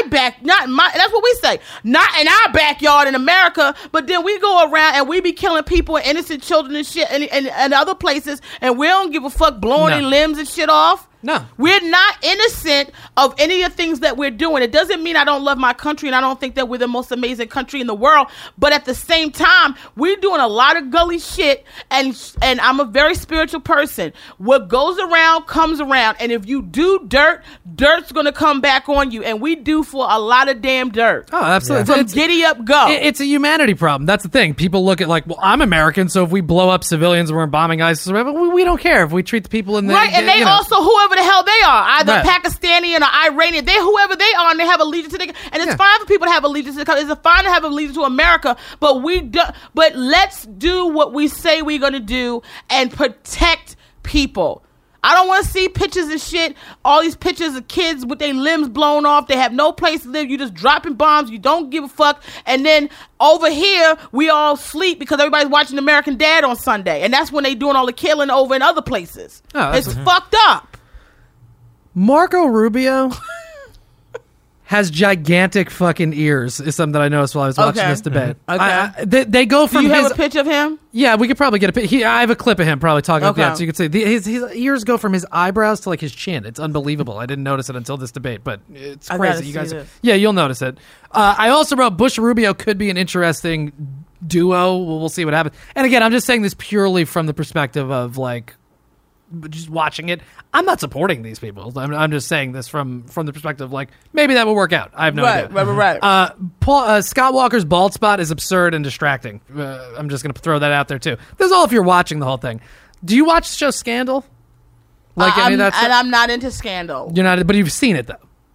I think I saw half an episode. Not because I don't like the show. Olivia Poe. No. I don't have a chance to watch television like that, And so I watch my shit in bulks. What I'm into is How to Get Away with Murder. That's the Shonda Rhimes show that I'm into. Because by the time I was able to really sit down and watch Scandal, it was already too far gone. So I'm just going to binge watch it in a year or two. Yeah. Okay. Well, the reason I bring it up is that Ted Cruz, and we're going to play a clip of him. He's in Scandal? No, but he talks like he's on Scandal. My girlfriend watches it. Okay. And it's like this slow pace to like fast with like these like little breaks in between where he'll be like, the American people need to know that President Obama will not be, but it's like this whole like theatrical way of talking. So let's play a clip of Ted Cruz. This is him talking about he might have Tourette's. Yeah, there's definitely something wrong with Ted Cruz. This is Ted Cruz talking about ISIS, and he thinks that the generals, the information they're telling him is nonsense. Shalgren, and he has the following. Can I say something real quick? Can yeah, please. Yeah, of course. This is what I don't like what they do with the women in the Republican thing.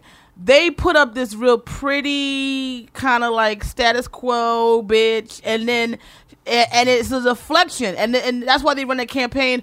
Oh, all the Republican women are prettier than the Democrat. What the fuck do that have to do with? Why is she up there looking like she was on America's Top Model? Like, get up. I'm not saying she's got to look dowdy, but you don't need all this pomp and damn circ. You gotta look like you got a Christian Dior dress on. You got your hair spliced up. You got tracks in your hair. You got makeup and shit. Meanwhile, the dudes next to her, both of them look like they came out of Mad Men. They don't look current. Nothing about that. You know what I'm saying? It's but they're like, that's the thing. It's classic like newsmen look for the guys. Yeah. And then it's just all pretty women, because I have a theory that 90% of people that watch Fox News always just have it on in the background on mute. So they see the little crawl. It says, oh, Obama fucked this up today. Right. Pretty chick, and that's it. Yeah. Pretty chick. All right, this is Ted Cruz. Oh, there's a question from... How would the candidates stop the treacherous actions of ISIL, and its growing influence in the U.S. if they were to... Stop this shit right now. And I said this. I said this before this shit even happened. I said I dared them to bring on a black person and have them ask about anything other than police damn brutality. Yeah. And you think this nigga give a fuck about ISIS? Nope. Be honest. And I'm not saying that he don't give a fuck, like he hope the shit, he don't give a fuck. No, I know what you mean. But he's being killed in the streets. His counterparts are being killed in the streets every damn day. There's a news story about that. Right. And he gonna ask these niggas about ISIS. Yeah. On live TV. On live TV. Even he read the teleprompter like, you can see in his eyes, he go, what the fuck? I thought, wait, who booked me for this shit? This is his, to Yamaneika's point, not talking about anything that he's worried, he's concerned about ISIS. And funny enough, don't he kind of look like Trayvon Martin? They do a lot of subliminal shit that you wouldn't even believe. Oh, I believe it for sure. They strategically got this boy, and why is that little piece of red showing on his damn collar? That's probably like some damn symbolism shit. I don't trust them. The Republicans are shady as hell, and they all about getting into your damn brain cells and making you think they shit is gold. They don't give a fuck about, they ain't gave a fuck about niggas in the Republican Party since before the Reconstruction period. Get the fuck out of here. Senator Cruz, I want to talk to you about this because many of the Facebook users and the folks on Facebook wanted the candidates to speak to ISIS tonight. You asked the chairman of the Joint Chiefs a question. What would it take to destroy ISIS in 90 days? He told you ISIS will only be truly destroyed once they are rejected by the populations in which they hide. And then you accused him of pushing Medicaid for the Iraqis. How would you destroy ISIS in 90 days? Which is an absurd question. We don't have to destroy ISIS in 90 days, but that's fine. It's absurd also because they asked Ted Cruz, who was their token go-to minority, because anybody with the last name Zoos, Ozo, or Bozo is that they're going to throw in the forefront, and he is so far removed. Just a side note, because I got to say this while it's on my mind, and we can get back to this. If one more of them motherfuckers would start with a story about their motherfucking father how they fucking we have good ones at the end. We're going to play them. I have the closing remarks. Okay. I'm jumping the gun. I'm sorry. You wait for it. This, baby. Okay. All right. Ted Cruz continue. Meanwhile, he was born in Canada. That's how far removed he is. And we need a commander-in-chief that speaks the truth. We will not defeat radical Islamic terrorism so long as we have a president unwilling to utter the words radical Islamic terrorism. Oh, yes. Great bonus. He's proud of himself. Look how he's shaking his head. Yeah, I did it. You did it, Teddy. You did it, Teddy. It's super theatrical. Yeah. When I asked General Dempsey, the chairman of the Joint Chiefs, what would be required militarily to destroy ISIS, he said there is no military solution. We need to change the conditions on the ground so that young men are not in poverty and susceptible to radicalization. That, with all due respect, is nonsense. Please. Oh, he said it was nonsense. Yeah, he's saying that, but he's telling the general that it's nonsense, that part of the reason why people get radical ideologies and commit terrorism is because they're in shitty situations and that's the only thing they can do. He thinks that's nonsense. No, I know, because in his world, because first of all, he forgot, number one, that he was Cuban. Number two, he forgot that he didn't have Wheaties today because he looked very like he's run out of energy. That's absolutely the reason anybody who's disenfranchised and wants to get a voice of power, but that's how out of touch they are. Right. They don't even know I bet you they don't even know that Mexicans were invented. This is an idea to them. It's too they don't know anything. Well, this is why Trump's the forefront, because he's bringing the Mexican issue to the fore here. So now they all know about it. But you're right. It's great. That is fundamentally that they think, well, we're just not bombing them enough. We're not arresting people enough. That's the problem. Trump is now giving discounts to his hotels if you use the presidential code Trump 2016. Is he really? That's what I'm saying. Yeah, that's how nuts he is that you believe that he would do some shit like that. I don't know if he's doing that or not. But I believe it. Why not? That's how fucking nuts he is. That's why he's in this whole thing. That's really what I believe. He's just doing this to promote himself. And why are they always quoting somebody they had a conversation with? When did you have a conversation with this dude? And why do you remember last week? So you was talking to this dude. Trump was at the wall, and fucking Jeb Bush was knee deep into his wife's vagina. I mean, y'all all doing a bunch of shit, but other than real shit. And Ben Carson was somewhere being the only nigga that ever sliced brains apart. I'm so sick of him. I hope you got something on that coon. Kuna motherfucking Matata. I do have because all he did I don't have any of his clips, but all he did was make jokes the whole time. Yeah, because all he was reenacting, he was auditioning for Viola Davis' role in The Help. That's all he was doing. He's a loser, and I go really hard on him because I'm disappointed in him. He was one of my childhood heroes because he worked at Johns Hopkins. I'm from Baltimore, you know. Yeah, he's right. He's a brilliant neurosurgeon. I had his book. We prayed for him. Wow. Now I'm like, I should have used those prayers on something else, right? Because he's a loser. It boggles my mind that somebody who is clearly has to be a brilliant person to be able to do the job that he's done, and then just has these views that are just you know what? Because he stopped being around blacks. That's what happens. So you start to think like you a part of a group. Let me tell you something. If the revolution came tomorrow, he'd be the first nigga they throw on the front line and be the only one because he's the only one standing there. Ben Carson needs to go somewhere and have several stupid ass seats because he's a fool. The next point I have is... And they always bringing out some nigga and some woman in the Republican thing. What was it? Herman Cain the last time? Herman always, Cain, yeah.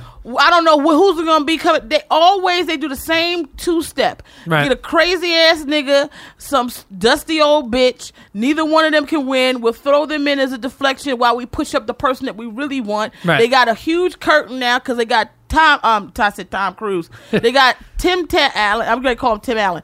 They got Tiny Tim. I was going to say Tiny Tim. What Donald the fuck? Donald Trump. You need to relax. Let's get this clip. I'm sorry. I'm losing it. This is what I was going to say. Jeb Bush. This is what I was talking about earlier. You seen presidential? I wrote Jeb shits his pants on ISIS answer in reference to going to Iraq in the first place. I think he embarrassed himself with this one. For days on end in this campaign, you struggled to answer a question about whether, knowing what we know now, you would have invaded Iraq. Megan. I remember it too. And ISIS, of course, is now thriving there. That's a shame because Jeb is kind of cute. All them Bushes are cute, though. Well, it's something retarded cute about them. Well, Jeb's the one that got the vitamins and the good schooling. Yes. The other ones didn't. But Bushy, listen, Bushy was a fool, but Bushy could get it. Oh. And Bushy, he was fucking Condoleezza Rice. So you already know that shit was popping down. All right. Because Condoleezza was walking off them planes too many times looking like she just got her shit ate. To the families of those who died in that war, who say they liberated a country and deposed a ruthless dictator, how do you look at them now and say your brother's war was a mistake?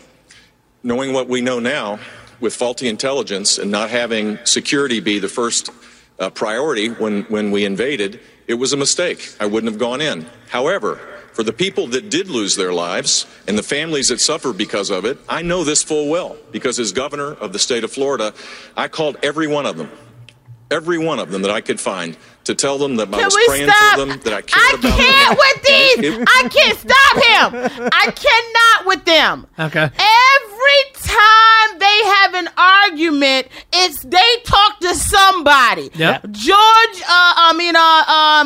Trump. I got on the phone with the Mexicans yesterday, and I was talking to them. Right. This nigga, I called and then he couldn't even stand behind his truth because he said, "Well, everyone I could find." How many could you find? 2.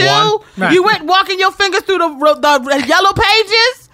Every time this idea that you have to have an example, that's why they're not tangible, because none of them are just able to say, listen, he should be saying my brother fucked up. And the reality is we did lose lives, and yes, it's not on me to look at them families and say we had a fucked up war. That's my brother's job because he the one sent them niggas over there, and now what? Oh, absolutely. Well, and wait, he's about to twist himself into knots trying to get out of this question, and then just like stumbles over the buzzer as this continues. You're 100% right. It was very hard to do. And every one of them said that their child did not die in vain, or their wife or husband did not die in vain. And so why it was difficult for me to do it was based on that. Here's the lesson that we should take from this, which relates to this whole subject. Barack Obama became president, and he abandoned Iraq. Yeah, okay. He left. And when he left, we'll stay there for 100 years. Was done for. ISIS was created because of the void that we left. And that void now exists as a caliphate the size of Indiana. To honor the people. Which, no, that's not true. That doesn't make any sense. Yeah, they have 100 fucking million people there. Here's my question. No, it's the void that he left. Well, see, but right, let's get into it, because this is the fundamental issue of my generation, my lifetime. The Iraq War was a disaster. Mm-hmm. They expect us to stay there indefinitely, just trying to keep a civil war under control. And because Obama was smart enough to be like, no, we have to get the troops out of here at some point. What happens. We cannot be here just wasting blood and treasure forever. ISIS gets created, and that's Obama's fault, not the administration that created a false pretense to go to war in the first place. It's fucking nonsense, and it's infuriating. That infuriates me. Well, because everything is Obama's fault, and it goes back to, once again, it does go back to race. That's how it is. Because he's to blame. Then if it wasn't him, it would be whoever white was Democratic, and because you're Democrat. Well, they blame Clinton, too. They blame Clinton because 9/11 happened because of Clinton, because he, put up a wall between the FBI and the CIA. Yeah, it was Clinton. Meanwhile, it's never the people that are actually in office. Do you think if 9/11 happened when Obama was the president, would it be his fault, or would it be W's fault? Oh, it would be his fault. Yeah, of course. Yeah. It would be his fault. But the Republicans, they never take responsibility for anything, and I think that's why people are turned off by them. It's like they say these outlets, you have to be able to see both sides of the coin, and that's what I don't like about having political affiliations, because I don't necessarily subscribe to everything that's Democratic, and I don't necessarily subscribe to everything that's Republican. Right. But there is somewhere in the middle, and I don't want you just to tell me that I am a middle of the roader. You know what I mean? I don't want you to tell me I'm straddling fences. There's too many extremes one way or the other, but I know for certain Republicans do not take responsibility for the things that they do. They think they're completely blameless in the situation. Oh. And you can't move forward in a dialogue when people don't think they have any responsibility in the fight. Absolutely, because the whole thing relies on having some kind, regardless of what side you're on, if you're not on a side, it relies somewhere on an objective truth. This happened when this person was in office because of this policy. That is never the argument that you can have with people on the right. They just don't accept that that's even reality isn't reality. So you can't ever solve a problem. Those babies, I'll tell you this is this speech. The little babies, they're so innocent, and these welfare mothers just are trying to get rid of them. They're killing their own people. They don't want to learn. They have no desire. They don't work. They just want to take all your money, and you work. And it's you have people who are on a welfare system because it starts with the tools to advance in this world, which they don't have. Not that I'm saying that's an excuse because some people can't overcome it. But just because someone can't overcome their situation doesn't mean that the situation itself is not fucked up. Of course, you're absolutely right. Absolutely, yeah. Meanwhile, that argument is always frustrating because it's like, yeah, it must be a blast being just like a single mom on welfare with 5 kids. Yeah, that's a lot of fun. Well, why don't you close your legs? Yeah. Well, why don't you close your legs? Right. I mean, the fundamental desire to want to be in something that gives you pleasure, which results from sex, is everybody's right. Yes. Mm-hmm. Oh, no question about it. So, right. It's like it's this whole thing of, again, they treat people like animals. So it's the same way, I have I'm not going to say who, but I have a friend that has a bunny rabbit. Now, they love this bunny rabbit, but they treat the bunny rabbit like a bunny rabbit, and the bunny rabbit was in a cage while his family went away on vacation. Oh. And I said, they had somebody come over and take care of the thing. And I don't think they deliberately did it, but it was like, well, they got to keep the bunny in the cage because the bunny is going to do it. I'm like, well, then don't have the bunny. Right. You see what I'm saying? But you don't think but if you would never keep a human in a cage like that, but you would put a bunny in it because he'll be all right. He's got his food and care. And that's how they think of people. Like, oh, it's okay. They can live. The whole idea of Gwyneth Paltrow doing this can let me see if I can live off of welfare for a week. But even if you could, even if somehow you could manage for a week, bitch, people ain't living off of welfare for a week. That's a lifetime. Absolutely. And there's no in their vision. There's no possibility they're going to get off that. There's no track to get off that, because that's the other argument that they make, where it's like, well, it's just because, they're lazy. Well, no. Did you think that people, if people saw like a legitimate path where they could rise above, get a job, be able to take care of that thing, you really think that the majority of people wouldn't take that? Yeah, there's always going to be a percentage of people in any class that are going to do that. All of that is a farce anyway, because, fundamentally, the citizens who do pay into the system can complain. But the government doesn't, and the government should be taking care of that. Do you understand what I'm saying? Like, I have been making, more money than I've ever made in my life. Right. I don't have any money just because. No, it's not a ton of money. It's fine. It's not a ton. There's a little bit of money. I might get a couch. It's okay. Mm-hmm. But half of my check is gone for taxes, all kinds of shit. That fundamentally, it's not even legal that we're paying taxes. Do you understand?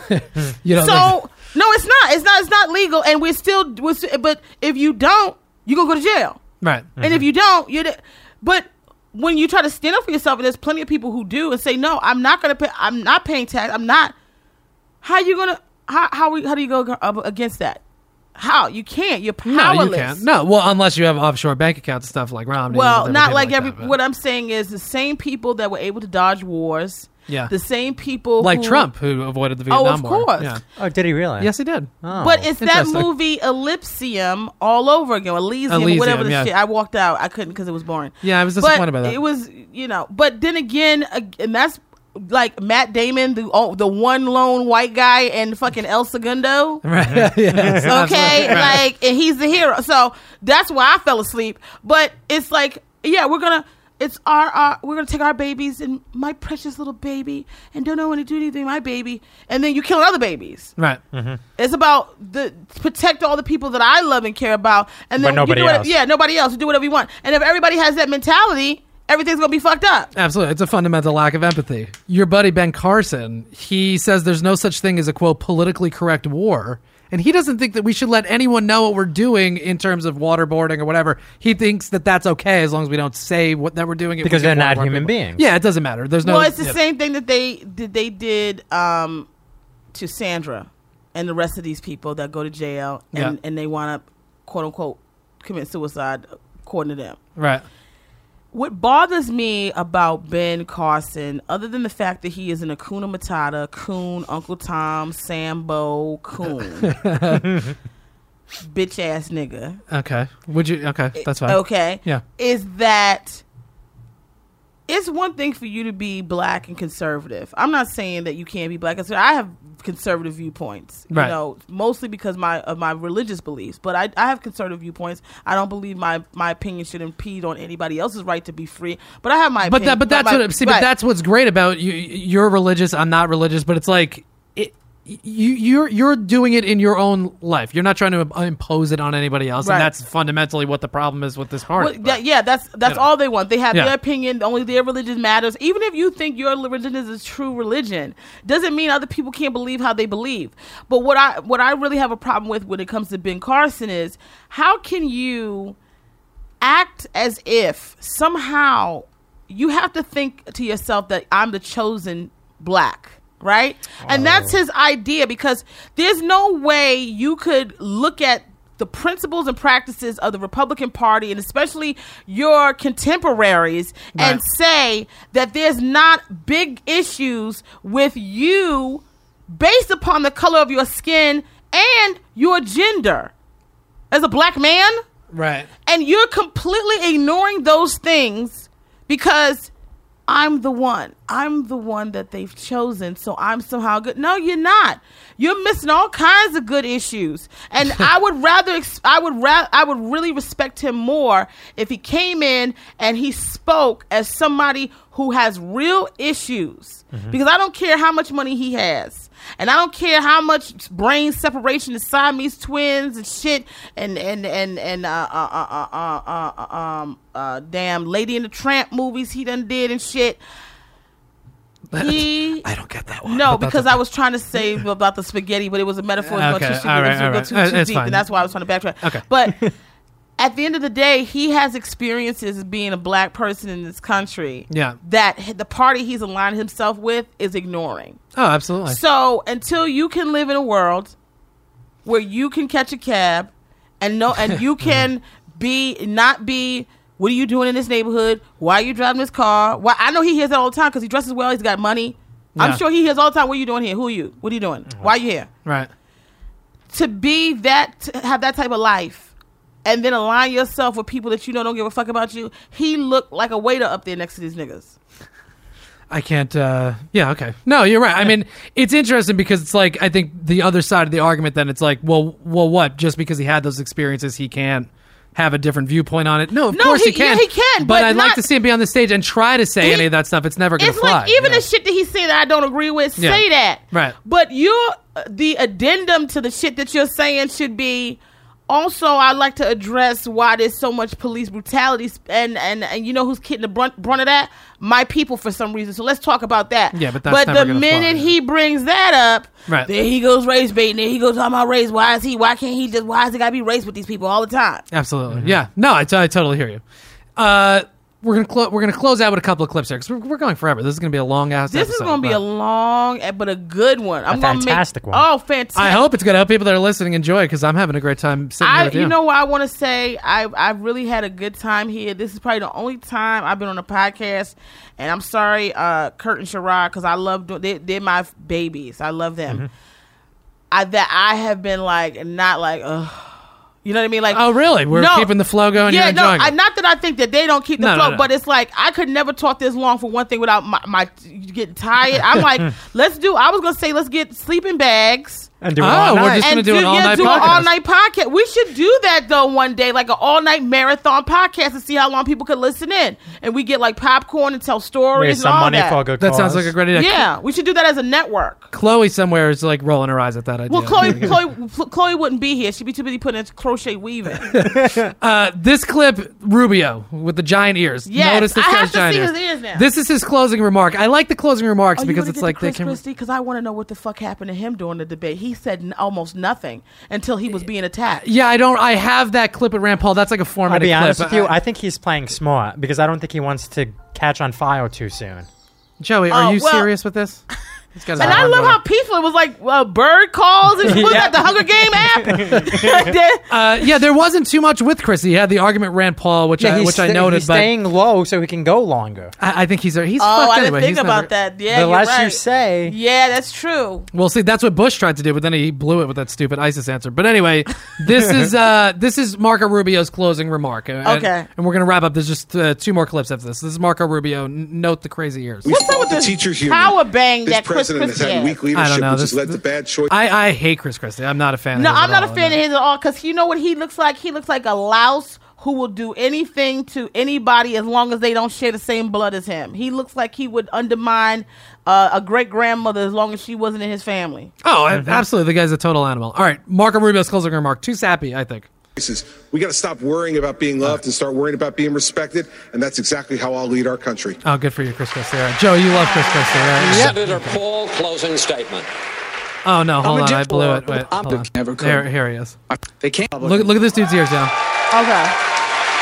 Senator Marco This Rubio. dude right here, right? No, Rubio. Look at both that. of my parents were born into poor families on the island of Cuba. They came to America because it was the only place where people like them could have a chance. Here in this country, they never made it big, but the very purpose of their life was to give us the chance to do all the things they never could. My father was a bartender. And the journey from the back of that bar to this stage tonight, to me, that's the essence of the American dream. It's what makes our nation different. And I'm running for president because I want that to still be possible for the people trying to do that now. I run for president because I believe that we can't just save the American dream, we can expand it to reach more people and change more lives than ever before.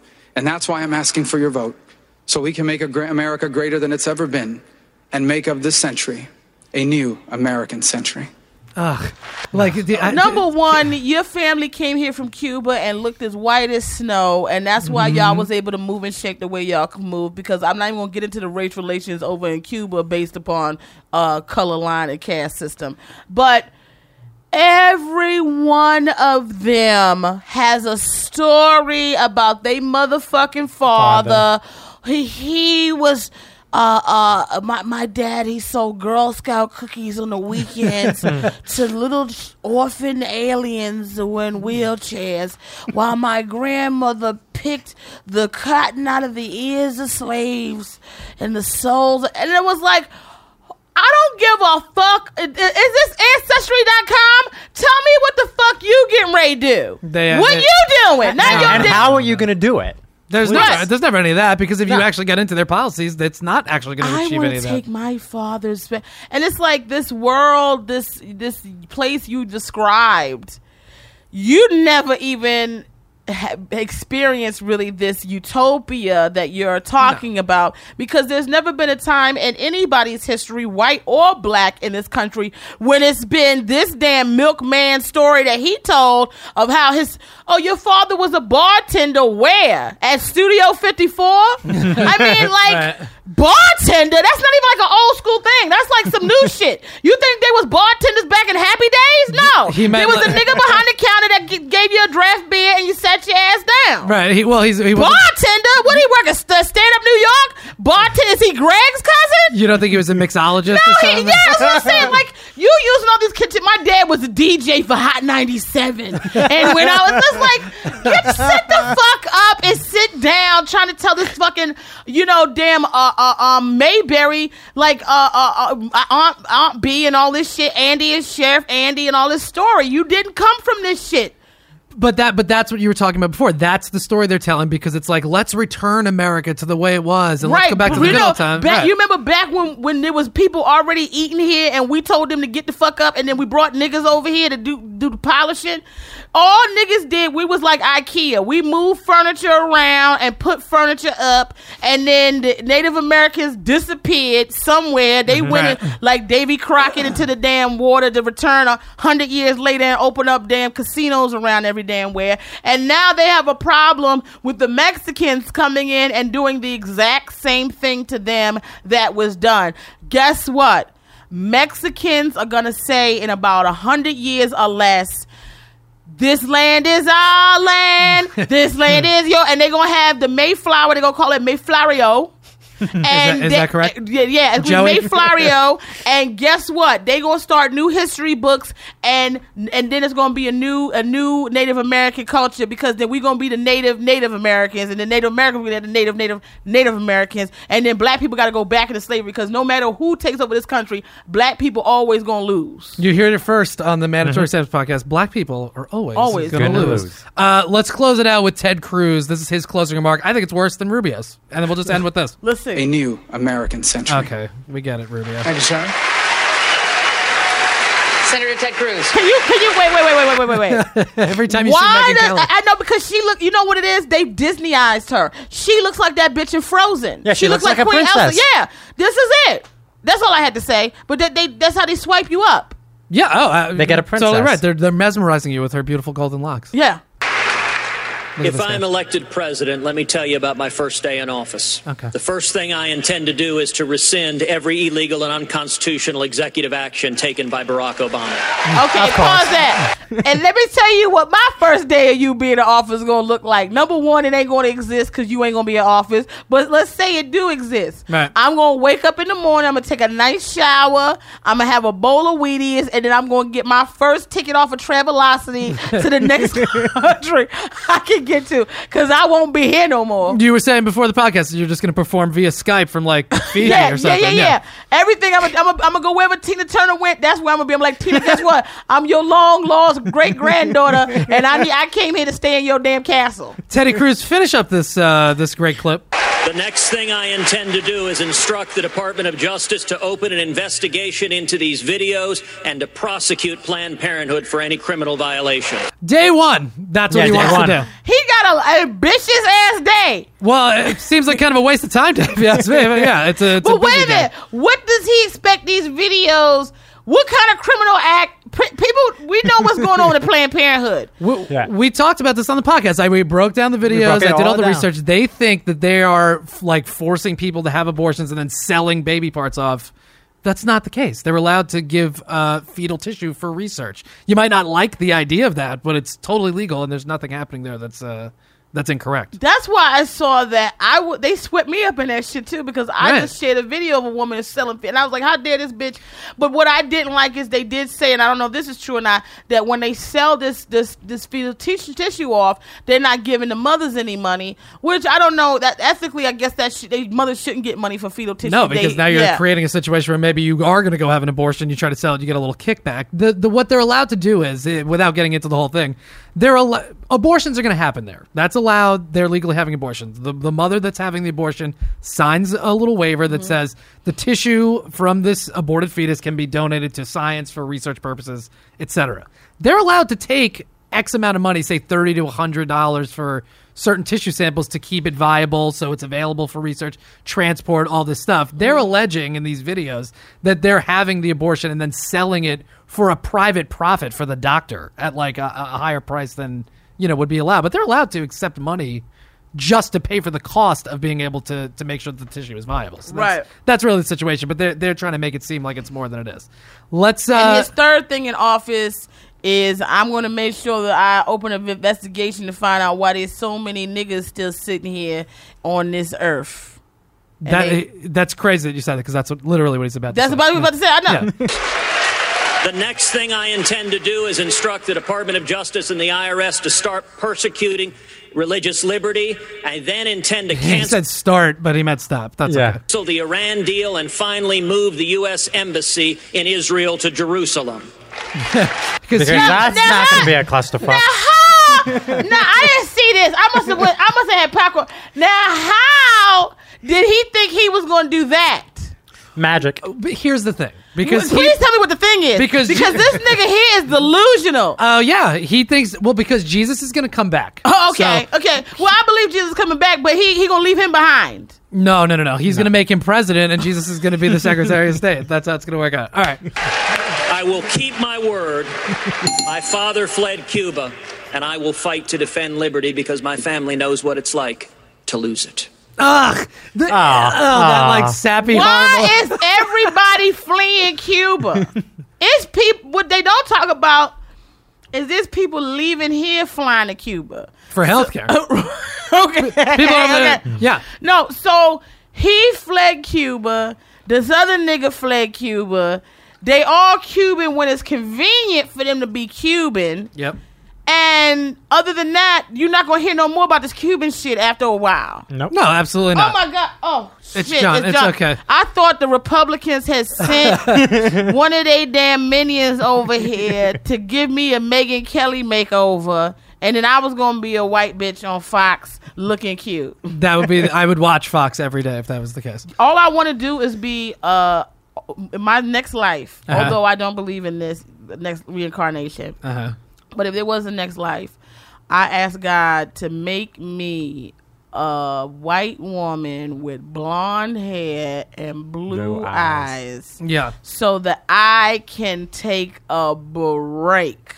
Because I guarantee you, how she got involved in this was not from how most people get involved in things, from being disenfranchised, emotionally and physically abused, or any of these things. She's had the golden ticket her entire life. And now she's here to lord over everybody and tell you how it is when she's never had to deal a day in her own reality. And that's even if she grew up poor white trash. But I don't believe she had that. No. So she's sitting there lording that over people, and she has no idea. That's why I don't like her. Look, the least she's going to do is hopefully take Donald Trump down. But not going to happen. We'll see what happens. She's not going. Donald Trump will entertain her because she's beautiful, and he has a penchant for beautiful women. Well, this is what went on with it. This is the one that he was talking about, where she's bleeding out or but wherever. But even that this was nice what he said to her. Yeah. He talked about Rosie O'Donnell, called her a pig, a truck driver, a fat cow, a werewolf, or whatever he called it. This and that. He said so many things about Rosie O'Donnell. It made me question: who was I looking at all these years? Who the hell was I looking at? Was it Rosie O'Donnell or was it damn Skeletor? This has been so fun to have and you here. Pleasure. Oh my God, thank you. I've had so much fun here. I'm really glad to hear that. I almost don't even want to do my podcast anymore. I want to come here every week. But don't tell them I said that. That's just in my fantasy world. Okay, well, in your fantasy world, you're more than welcome to come and do that. Thank you. Yamaneika, thank you so much. Again, this was really, really great. We've been waiting a long time to make this happen. I think people are going to be excited. People always ask in the comments, like, when's Yamaneika coming on? Oh, that's so sweet. Thank you guys so much for all the listeners for listening to this podcast and really supporting. Chris is such a nice, great guy. Joe, I know we just met, but I already feel your spirit, so I definitely support this podcast also, and I think you guys are awesome, and thank you for letting me come out here and just run my mouth. No, absolutely. Do you have anything, this comes out in like an hour, so do you have anything you want to promote? Just that you can find me at Yamaneika on everything in social media form, and I will be on unless I get fired from the last couple podcasts I've been doing, I'll be on the Meredith Vieira Show. You can catch me daily, Monday through Friday, on the Meredith Vieira Show, which is on NBC. You have to check your local listings for what time it airs in your neighborhood, but that'll be starting September 8th. Awesome. That's very great. You guys can go. Thank you again, everybody. We got to 1,000 followers. We really appreciate it. We love all the support. Please leave a comment on the SoundCloud page. I know Yamaneika always answers all her comments. She'll probably be checking them out, and we always do too. So you can go to soundcloud.com/mandatorysamson, leave a comment on there. Follow us, subscribe, whatever it is. dailymotion.com/standupnewyorklabs. New York Labs. You can watch this episode in full. All the other shows that we put out are on there. Email us at mandatorysamson@gmail.com. I answer all of them. I read them all. So don't think I don't. I definitely do. You can get in touch with us on Twitter. I'm at Mansamp. Joey is at Joey from Jersey, Jersey with a Z. And Yamaneika is at Yamaneika. Thank you, everybody, for listening. We're actually going to close with the song Jane by Jefferson Starship, because I've been watching Wet Hot American Summer, and I fucking love this song. All right. We love you guys. Thanks for sticking around for this tremendously long episode, and we'll talk to you all next week.